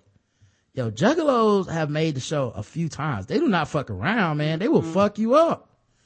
I didn't know people took it this serious. Me either. And these motherfuckers 35, dog. Like, shit. They know people to dress up like clowns, right? Yeah. I don't like anything this much. Nigga, I'll burn your tattoo off, motherfucker. So they said they made a potential connection based on the tattoo on Swanson's arm. Hurst and Edwards are each charged with attempted first and second degree murder, first and second degree assault, reckless endangerment, and deadly weapon. Guess the race of Carrie Edwards and Paul Hurst. Let's see what the chat room believes. Give them a second to catch up. Oh yeah, sometimes it's a delay. Yeah, I know. Sometimes people gotta take their time. I guess Spreecast messed up. They missed some of the story, so they can't guess. How much did y'all miss? The first half or the second half? I don't know. Spreecast cutting up? That's what they said just now. They said they missed some of the story. Okay. The video feed is off for me. Should I refresh? You can. I'll stay here. All right, let me refresh. All right. Wow, live podcasting, everybody. And it's loading the Spreecast. Let's see here. Put myself back on screen. Can y'all hear me now? It says it's been happening all night, but they missed the whole story. All right, I'll read it again. Fuck it. This is how much I love y'all. Let's see what happens. Karen, you let me know if I'm wasting my time reading this again. Okay. Check the chat room, see if they can't hear. 2 suspects beat a Hebron man nearly to death and set his arm on fire, according to the Wicomico County Sheriff's Office. The incident took place Thursday shortly after 1 a.m. Sheriff's Office said Paul Martin Hurst, 33 of Hebron, and Carrie Lee Edwards, 35 of Williamsburg, Virginia, got into an argument with Zachary Swanson, 31 of Hebron, and beat him close to the point of death. The 3 of them shared a home with others. Now, what the fuck 3 grown-ass men are doing sharing a home in their 30s and also other people? Like, and like to paint their faces as clowns, and you're not getting paid to do it professionally. How much is the rent on this motherfucker? Must be high. The suspects, Hurst and Edwards, beat Swanson and then attempted to carve a tattoo off his arm. Police say the suspects were unsuccessful, so they doused Swanson's arm with flammable liquid instead and set it on fire. So I guess he's out of Sam Crow. Swanson was severely burned and taken to Peninsula Regional Medical Center, then later flown to a burn center in Baltimore. Detectives with the Wicomico Bureau of Investigation, who are continuing to investigate the incident, said there's a strong possibility that those involved are affiliated with the Juggalos, a cult following of the Insane Clown Posse, an American hip-hop duo from Detroit. Investigators say they made the potential connection based on the tattoo on Swanson's arm.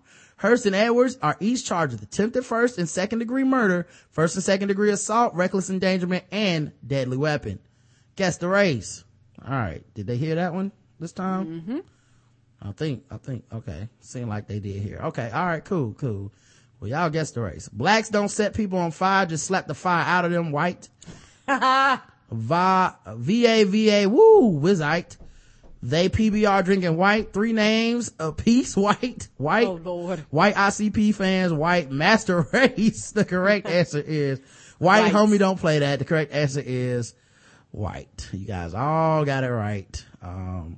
Feel like Juggalos is a giveaway.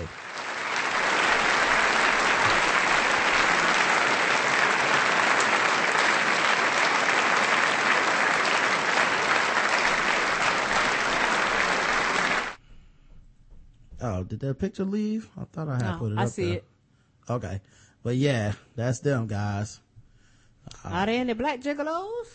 Probably. It's gotta be, right? I'm assuming that it is. I don't know. All I know is every time we read about them, they are fucking somebody up. Right. So I am not fucking with them, dog. Y'all got it. Y'all win. All right, let's get to sword ratchetness, guys. Boom. All right, where's my sound effects?